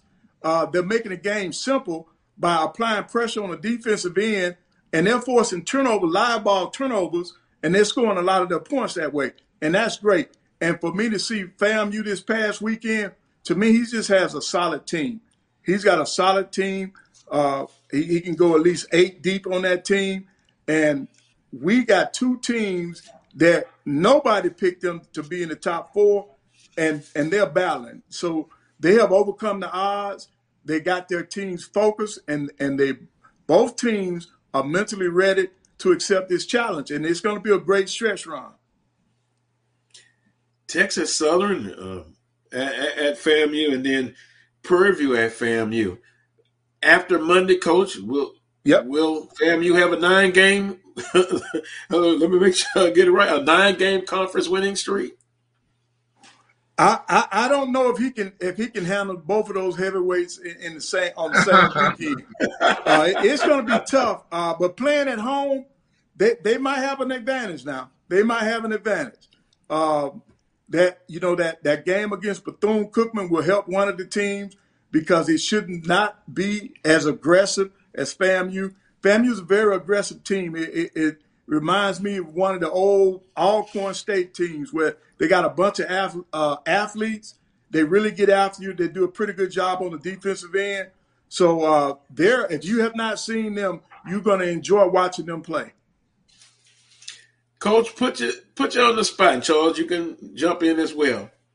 As of right now, who's the best men's basketball team? Is it Southern or is it FAMU? I'm going to still say Southern right now. I guess I've watched them more than any other team in the league. I think Southern, if they can stay away from injuries, they can stay away from this COVID, I think they're a better team right now. But FAMU is not that far behind. Charles? After hearing the Southern Alcorn game and after watching FAMU, I agree with Coach Pettaway. Right now, I'm going to give, just because of experience as well in this thing, I'm going to give a slight edge to Sean Woods and Southern University. Yep. I'll give that. I mean, for them to come back against Alcorn, a tough defensive-minded team, they were 11 down, and they came back and grabbed the lead in one of the toughest places in the conference, the Whitney Arena. And it was rocking in there, by the way, last Saturday. The band was there playing loud. So I'm going to give Southern the edge right now. Right. And see, Charles, Charles, when you talk about rocking, that I even said this on air last week. I had goosebumps from this past weekend at A&M. We finally had a crowd. I'm used to the atmosphere at Elmore being to the point where it helps the team. And it did. It motivated the men's team in both games. They gave FAMU a run for their money. They were in that game right up until the end. And then, of course, they pulled away from Bethune-Cookman. And to me, a lot of it had to do with the atmosphere. It was so loud in there. The students came out, and the band was there for the first time in 2 years. And it was a great atmosphere. It reminded me of the old days, back when I was still on the sideline. And I think if they could just keep that energy going, it'll really help the men's team because they're struggling right now. They're not playing with a lot of confidence. After watching them for this homestand, they're not playing with a lot of confidence. They're last in the league in field goal percentage and then in scoring. So they have a lot on their plate. But if we can get back to all over the SWAC, if we can get our home courts back, that's what basketball and SWAC basketball is all about. And I've lived it. I've seen it in both places. I used to feel going down to Alcorn playing in there because of the atmosphere. And the same thing at Southern. With that band, my ears will be ringing 2 days later after I leave there from that band. But seeing fans in the stands and fans cheering for the home team, that's what I like seeing. And I hope we can see more of that down the stretch. Yeah, it will be a good thing. FAMU and Texas Southern on NBA TV. That's really good and as far as exposure. They've got a couple of games on ESPNU and NBA TV. Before I get to the recap of last week's women's and men's basketball game, I'm going to throw out another on-the-spot question.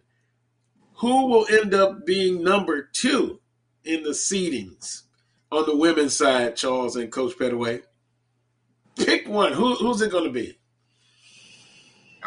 I'm gonna go with Southern University. Yep. I think Southern University, just up tempo style. I mean, this is a different style that I've seen from Southern University this year than what I've seen in years past. And maybe because this is Coach Funch's team now that Coach Pugh's moved on to Prairie. But Southern's a lot more, to me, up tempo. It's not like 49-48. They're getting the ball up the floor and they're scoring points. And I think that plays to Southern style. So I think if Southern can get up and down and defend a little bit, I think they could give Jackson State a little run for their money. So I think right now, to me, Southern is a clear number 2. Well, I really wanted this weekend to get over with before I made a decision because to me, that's why I'm serious. I think it's a big weekend because you got both. You got A&M and State coming in on Southern, and this could make or break Southern. If one of these teams or both of these teams were to come into Baton Rouge and win that game, that's going to put Southern in a big hole that they might not be able to climb out of. But I agree with what Charles is saying right now. They might be playing better than any of the other 2 teams, even though they're coming off a loss. But playing at home is going to really help them. So I would go with Charles on this one, that Southern is the number 2 seed right now. Well, it's going to be interesting because we know we have a clear-cut favorite. But on any given night, that could change. And March Madness is coming up. And you can really see some upsets even in the conference tournament championships or conference tournament week. You can see some upsets. Last week, Saturday, January 29th, on the women's side, Texas Southern defeated Prairie View A&M 91-77. Last week, after the show, I was kind of going back and looking at some of the comments. And some people, and I'll put this to you guys, Coach Pugh at Prairie View A&M, has the magic worn off? Is her welcome now getting a little bit? Is her seat getting warmer? What are your thoughts about Coach Pugh? Much success at Southern University, but has quite honestly struggled at Prairie View A&M. But I think they need to give her time to get her own. You got to go through a recruiting class, and I don't think that's happened yet. So her seat might be getting a little warm, but they got to be patient. She doesn't have the same everything that she had when she was at Southern. So I think the Panther fans just got to be patient and give her an opportunity, because I personally think she's a good coach. I think she's got to get the right personnel in there to play the way she wants to play. And I just think they just need to give her a chance. You think, Charles, the success at Southern is kind of got the Prairie View fans thinking, why not that success early on? Yeah, I mean, I get it. You have a championship level coach in Sandy Pugh going to another program that's won championships in Prairie View. I get it. I do think that in watching, especially the Alcorn Prairie View game when Coach Pugh wasn't there because she's in COVID-19 protocols, I think they have. I don't think they have all their pieces. I do think what Coach Pettaway said. It's they're a little bit underwhelmed right now. I don't think they have everything they need right now. The pieces aren't fitting. Now they got Alcorn transfer and Curtis Clark, who's a good scorer, that will give them some offense, but they're missing 2 or 3 pieces. And I think for them, I think it's going to take another year or two. I know for Prairie View fans, they don't want to hear that, but I think that's what it's going to take. And I understand because that's a championship program. What the Coach Cooper did over there, Coach Toyle, the lady over there that's now at SMU. I mean, that program's won, and they're not there right now. I just hope the Prairie View faithful give Coach Pugh some more time, and I do think in a couple of years she'll have what she needs, and then I think she'll be off to the races. But right now, all the pieces just aren't fitting, and I don't think she has enough pieces. Anyway. And Carlos, I think a lot of the noise is because they lost to their rival. They lost to Texas Southern. So, our fans, they're more up in arms when you lose to your rival than any other team anyway. So I think that's part of it.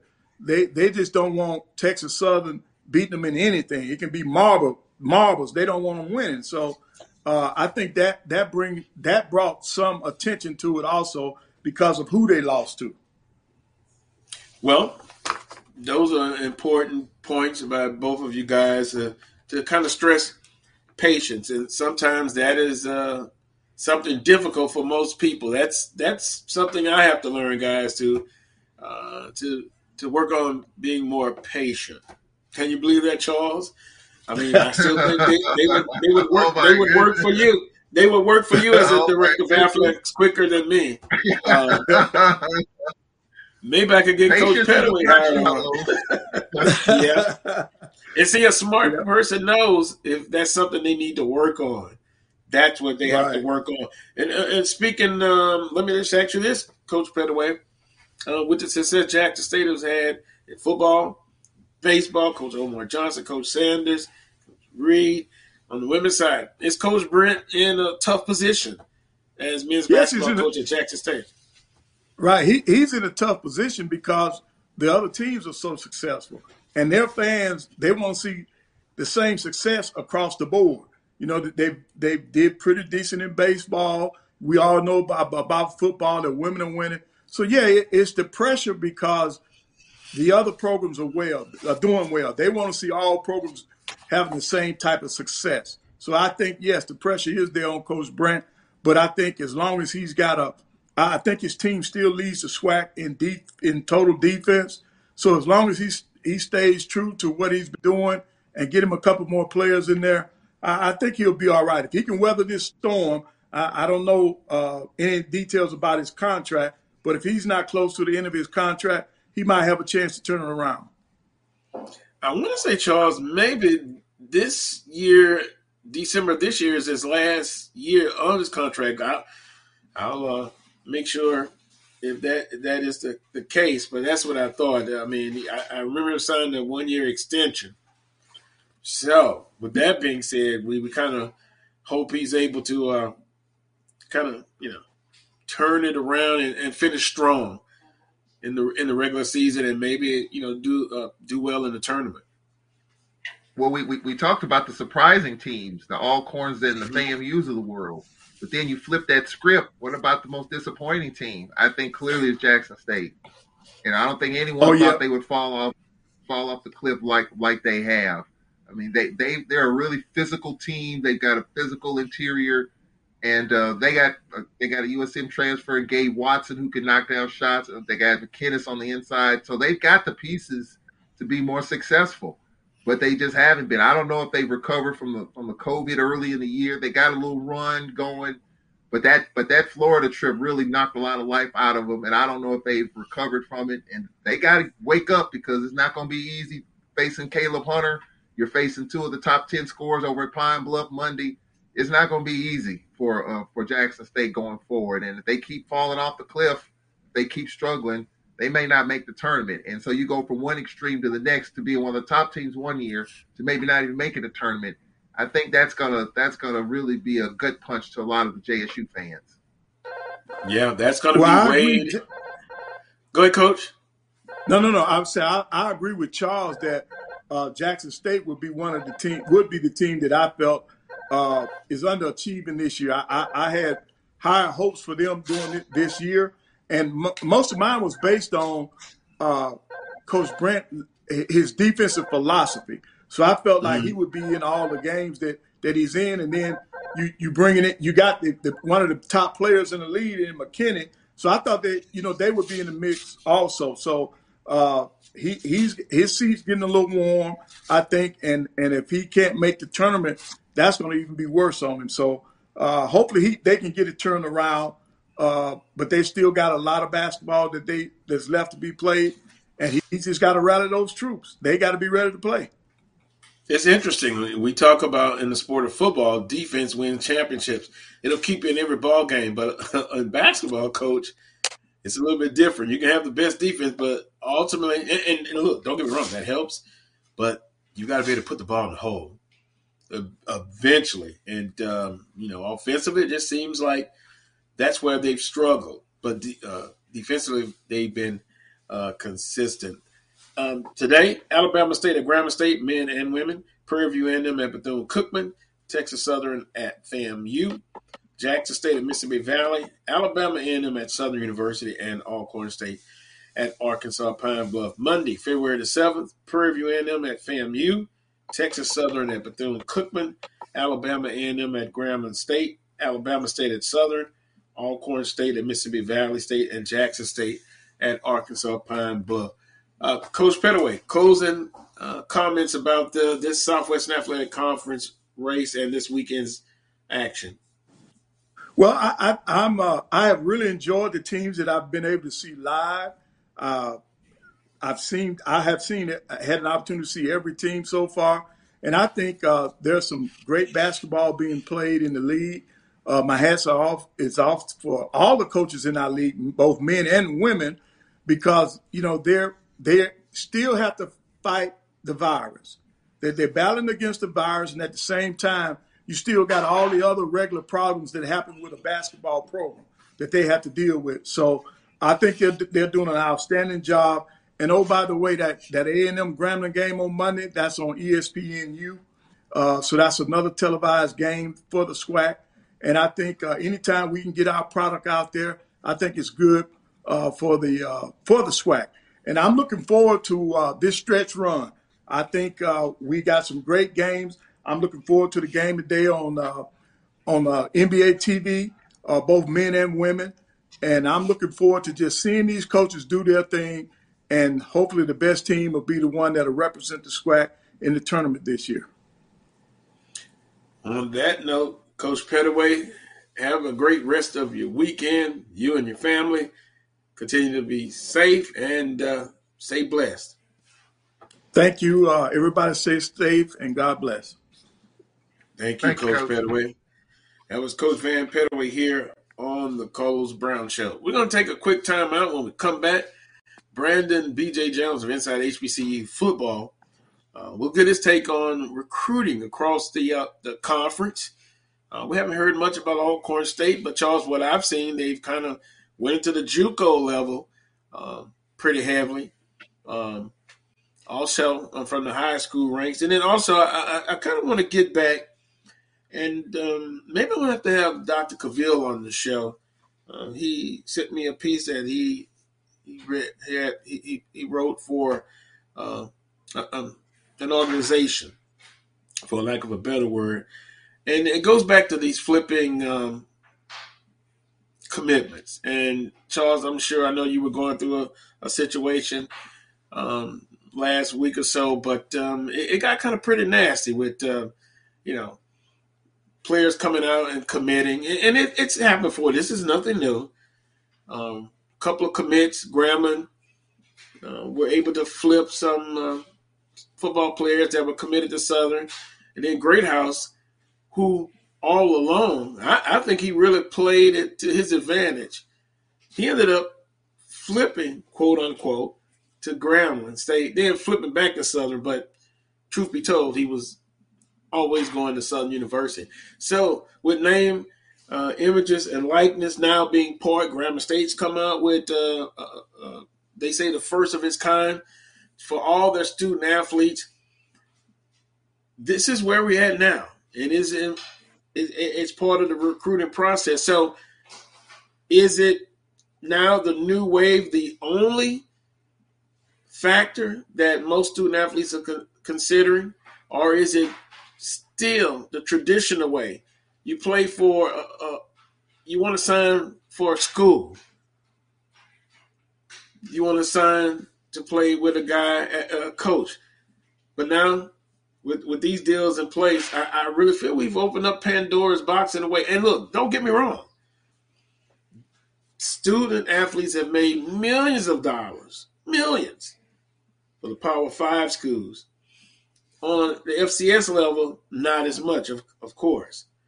But I don't want us to become like cannibalistic, turning on each other. And I'll say this, even with the names, images, and likeness, even with that, you heard Coach Dewey kind of basically say, look, I kind of stay away from that. But we must do the right thing. And for those who's going to use that as their number one factor, dot your I's and cross your T's.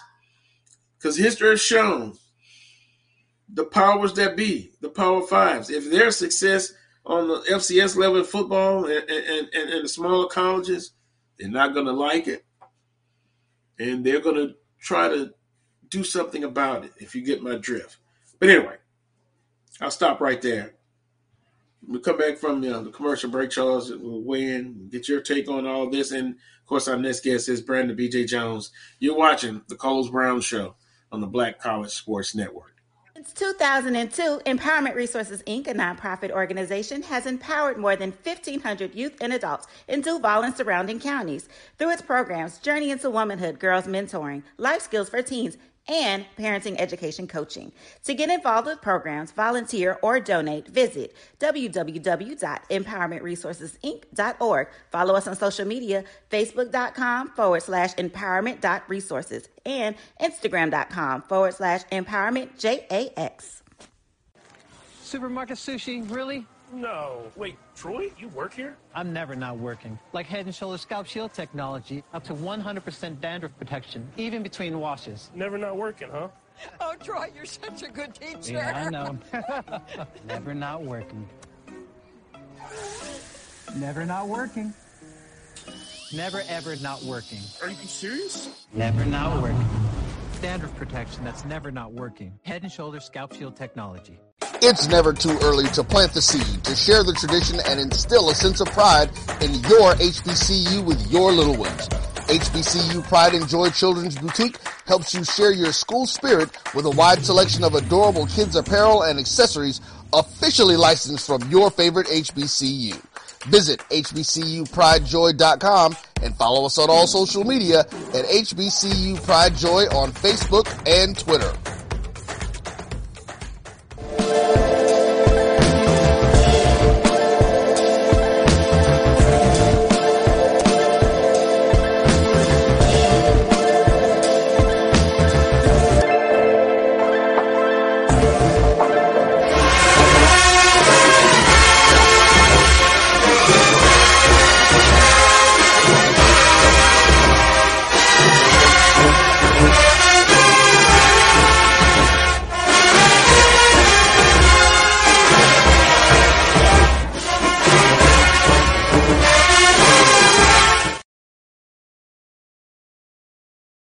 Of the Coles Brown Show right here on the Black College Sports Network. That song, We Are One. Yeah, we are one as HBCUs, but on the athletic playing field, it's a different story. We like to be competitive. And the way this situation has been going in this recruiting, I can't wait, of course, for the Jackson State football game, the FAMU, and last but not least, the Bayou Classic. It is going to be interesting. Can I put in my order for a 60-piece? 50-piece? Southern, can they score 50 points of Grambling State? Okay, let's get back focused. Good afternoon, BJ. How you doing? Doing pretty good, Carlos. How's it going? I'm going pretty good. Southern's football schedule is out 2022, but a lot of the teams have released their schedule. Still waiting for Alcorn is one, Jackson State, and then also Southern signing class 2022. BJ, what were your thoughts on Southern signing class, and then what other institutions in the conference stood out to you as far as how well they addressed needs versus wants in their recruiting? Well, Southern went in and addressed the needs, man. We know that there was a need at the linebacker position. Coach Dooley and that staff went in and addressed those needs. You have to transfer from Oregon. Also picked up a transfer from Iowa State. So you got guys, if you look at their film, very athletic, rangy guys. They can run sideline to sideline, can cover, which is big in today's game for someone playing the linebacker position. You also had the kid that transferred in from Oregon was a running back in high school, and oftentimes Coach Graves said it during the bash. Man, the best linebackers are guys who have played running back. So this speaks to the athleticism that we were able to prove in that position. You saw an entire defensive backfield revamp from Southern. You saw the transfer from Memphis, transfer from Tulane. You saw some size in the secondary. We're getting into that 6 feet plus range, which was something that Southern was missing in the defensive secondary previously, but now you have that. And then you see that what we're able to do on the defensive line, Trey Lane, Greathouse, those guys who can rush the passer, which is going to be very important. Southern went in, addressed needs. You saw the quarterback position, Chris Tucker out of the Dallas-Fort Worth area. Also a couple of junior college guys. A junior college guy from the Mississippi JUCO ranks from the quarterback position, running back, receiver. So, man, Southern just went in and addressed needs. And then, I like this signing class a lot, like them a lot. And the coaches are very high on them. You saw it if you watched the recruiting bash or you were there in attendance, very high on these guys. And it's going to be very interesting to see these guys once they put on the uniform, what they can do. Yeah, BJ, it was a mixture. I like how they addressed the defensive side, as you stated. Secondary, they revamped that. Linebacker core was really, really thin. They were able to bring in some linebackers, and you look at the young man from Oregon, MJ Cunningham. His actually Marcus Cunningham from Portland, Oregon, University of Oregon, and Butler Community College, about 6'3", 235. And just talking to others, they also not only like his athletic ability, but his football IQ. I mean, he's going to come in. Deshaun Davis from Iowa State, a linebacker. Mm-hmm. So that's a immediate upgrade as well. And when you look at another freshman that they're bringing in, Xavier Potts. Wow. Is it the reincarnation of DeMarcus Boo Boo Miller, defensive line coach? I mean, he looks like it. He looks like it. 6 foot, powerful, fast. I mean, hey, they were really able to address their needs. And I like the mixture of between high school, the JUCO route, and the transfer portal. Who else in the conference? I know it takes, a while to kind of analyze the different institutions, but who else stood out as far as recruiting across the board in the conference? Alabama A&M. I think Cornell Bainer learned from that shellacking that they received from Jackson State. And he knew that defensively we can't give up 65 points. Alabama A&M offensively could play with anybody in the country. The problem is defensively they were bad, and they've been bad for a couple of years. This is not a new thing. It's not a new phenomenon. And you saw a lot of recruits on the defensive side of the football, and you saw them go transfer heavy, which means that we got to get better on the defensive side of the football right now. It cannot be a developmental process. We tried the developmental process. We got to get better right now. So, that was the way that they decided to go. We're talking about signing class of 38, 30 of them already enrolled in school. That was big for Alabama A&M. Jackson State, of course, you know what they did, at the very top of Travis Hunter, and it went transfer heavy again. A lot of nice players over there at Jackson State they were able to bring in.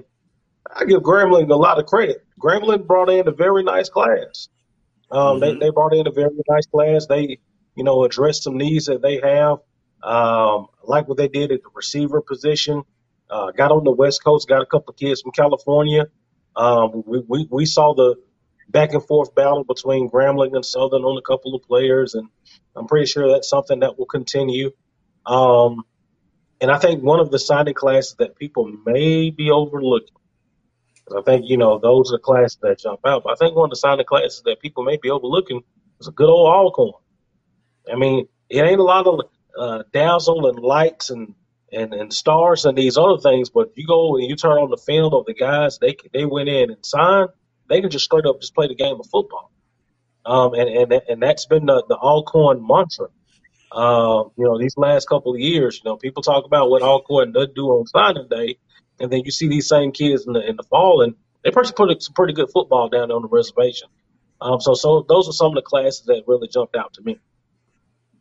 Well, Alcorn State, Charles, I always going to have one eye on them and one eye in Baton Rouge, and you know how I feel about Alcorn. But to BJ's point, yeah, I mean they just get it done, and I think the recruiting reflects their coach and their staff. Coach McNair, he's not flashy. He just gets things done, and I think we definitely will have to beware of Alcorn State. No doubt being in the West is tough, but Alcorn will be Alcorn State. Yeah, when you won 6 out of the last 7 division titles, you've had a level of success. I think that's a lot getting the kids in.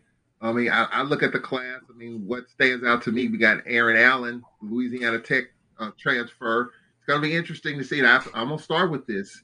You got to have a quarterback to win football games. Just ask Sean McVay and the LA Rams. You got to have a quarterback pull trigger. We had the trigger man in Felix Harper. He's gone now.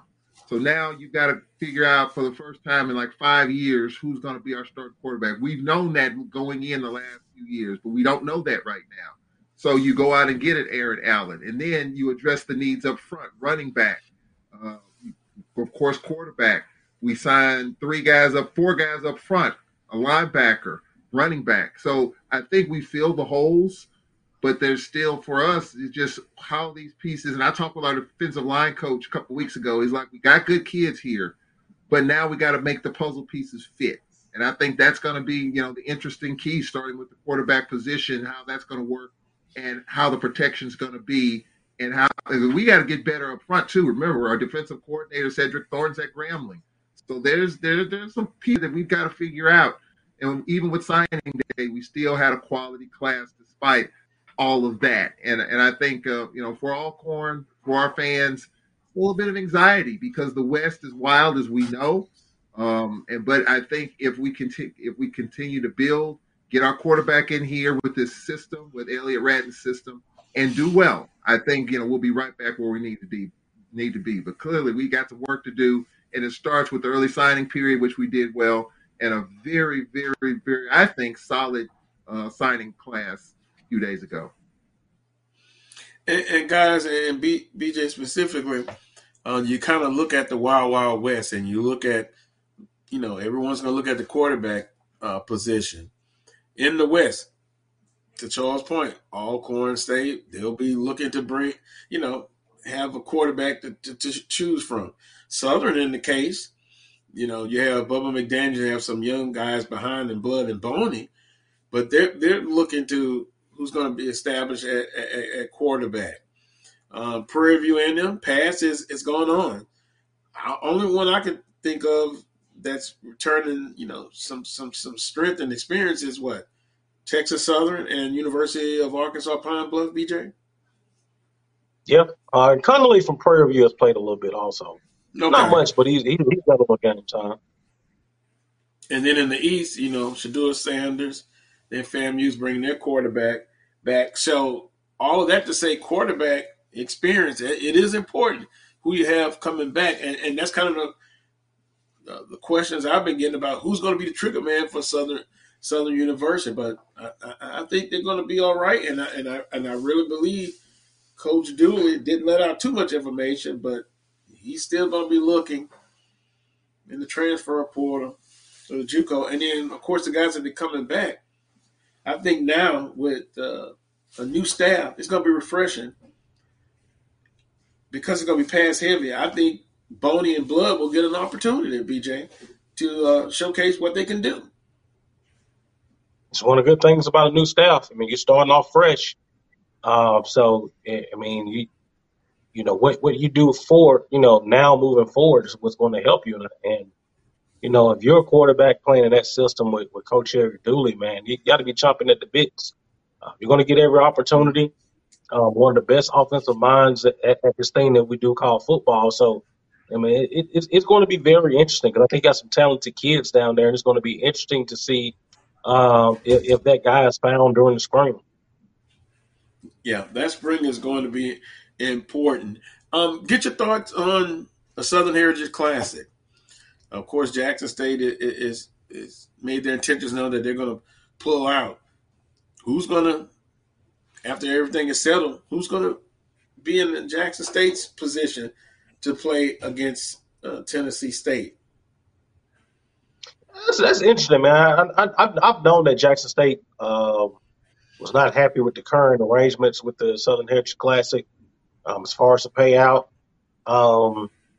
I've been knowing that for a minute. I also will say this. There's a certain way you got to do business, all right? Two things can be true at one time. Jackson State can be very unhappy with the way that they were compensated for the Southern Heritage Classic, and it can be unfair. But at the same time, I mean, you can – there's a way to do business. And, I'm not necessarily signing off on the way that Jackson State kind of handled business on this one. But to me, I think that this is a great opportunity for Mississippi Valley or Arkansas Pine Bluff, one of those schools that have that has a presence in Memphis, a big alumni base in Memphis. And those are the first two schools that come to mind, Mississippi Valley, Arkansas Pine Bluff, maybe in future years, because Arkansas Pine Bluff, Tennessee State, it's just a natural rivalry. They both have huge alumni bases in that Memphis area, and it makes sense. But it'll be interesting to see who will get that opportunity for the Southern Heritage Classic. Southern Heritage Classic, one of my favorite games to go to. I've been to a couple of them up there, and I understand Jackson State's frustration. If you've ever been, Jackson State easily accounts for 70% of the crowd, easy. And it's not like they've been dominating the series. That series was dominated by Tennessee State. But Jackson State, you made up the majority of the crowd. I understand the frustration. I hate to see the game go away, but I understand business at the end of the day. I'm going to see if Charles can talk on his end. I'd like to see Alcorn State play in Memphis. Charles, is that a no-brainer? Or Well, is I'll that tell you off what. base? I will say this. We have a pretty big alumni base in Memphis. Our national alumni meetings, it bounces around from different places, Houston, Dallas, Jackson, Birmingham, and we have had what we call the Midwinter Conference in Memphis. So we do have a good alumni base in Memphis. So it would make sense if Alcorn and Tennessee State would play. As a matter of fact, some of our fans have talked about playing Tennessee State over the years. It just hasn't happened, hasn't materialized. But I think you can add Alcorn to that list too. UAPB, Memphis, not that far. Itabena, Memphis, not that far. Alcorn, Memphis, not that far, and a solid alumni base. I guess for me, BJ, what's disappointing is the payout. I didn't know what it was. I thought it was good enough over the years to where Jackson State would continue to play in the game. But I did read something over the last week or so what the payout is, and it does kind of blow you away that that's all that they're getting, considering that they do bring the majority of the fans. So that did catch me sideways for sure. What's the number? 350,000 that Jackson State brought home each year? I thought it was like three. Was it like 325? It was somewhere in that neighborhood. It wasn't much. It wasn't as much as you thought that it would be. Yeah. I agree. I do think though, BJ, the suddenness of it. I mean, it just happened all of a sudden. Now I know people on the inside would say this was probably brewing for a while, and you even got intel on that as well. But it was just so sudden. You wake up one day and you pick up you get on social media and you read like this happened. Like I told Carlos in the last hour, it knocked me off my couch. I just couldn't believe it, because that's a huge game for the Memphis economy and all of that. And just to see Jackson pull out, I thought it was really, really intriguing.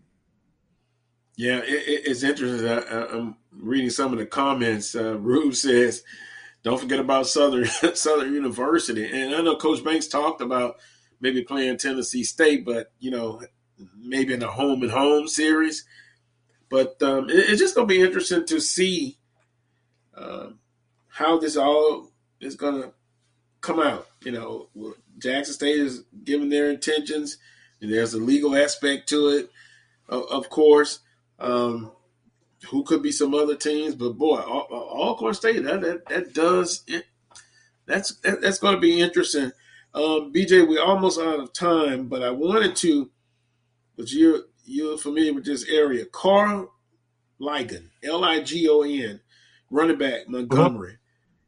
Saw his highlights, 3-star. Southern was able to go and get him from Montgomery. I'm sure Alabama State, who else? Alabama A&M, I'm sure all of them were after him, looking at his film. That's a toy that Coach Dooley, being an offensive mind, has a chance to develop. Just frightening in a good way. Playmaker lightning can strike from anywhere on the field, and so can Mr. Ligon there. Very athletic, can put the ball in the end zone. Man, you looking for a kid that just, like I said, they got to put the ball in the box, as we call it. He can get it done. It's going to be interesting to see him in this offense, because he can catch the ball, he can run it, and he can play a little quarterback too. And it's going to be interesting. Kendrick Grimes from Houston, Texas, Kilgore. Some people have said he's an Alvin Kamara type of player that can, and here's what I mean, not saying he is exactly like him, but he can catch the ball coming out of the backfield. He can run the football. I mean, another guy that Southern will be able to utilize, and with Coach Dooley, that is going to be an interesting and great combination.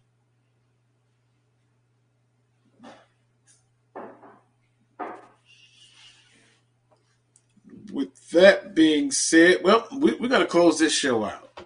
BJ, we appreciate the time. As always, we'll talk with you soon. Charles, appreciate guest co-hosting. Also, Roy, producing today's show, and everybody who tuned in. We appreciate you as well. Don't forget, the Carlos Brown Show every Saturday mornings from 11 a.m.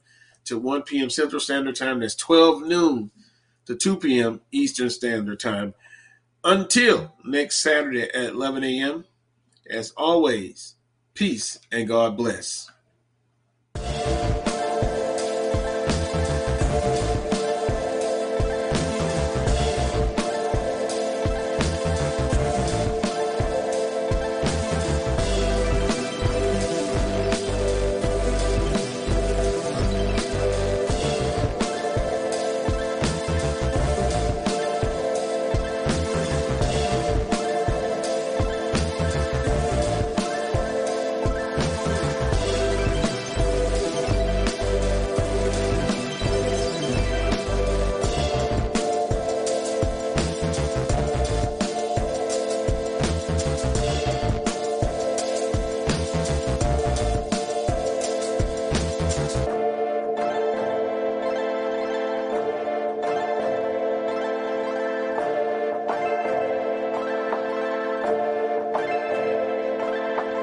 Bye.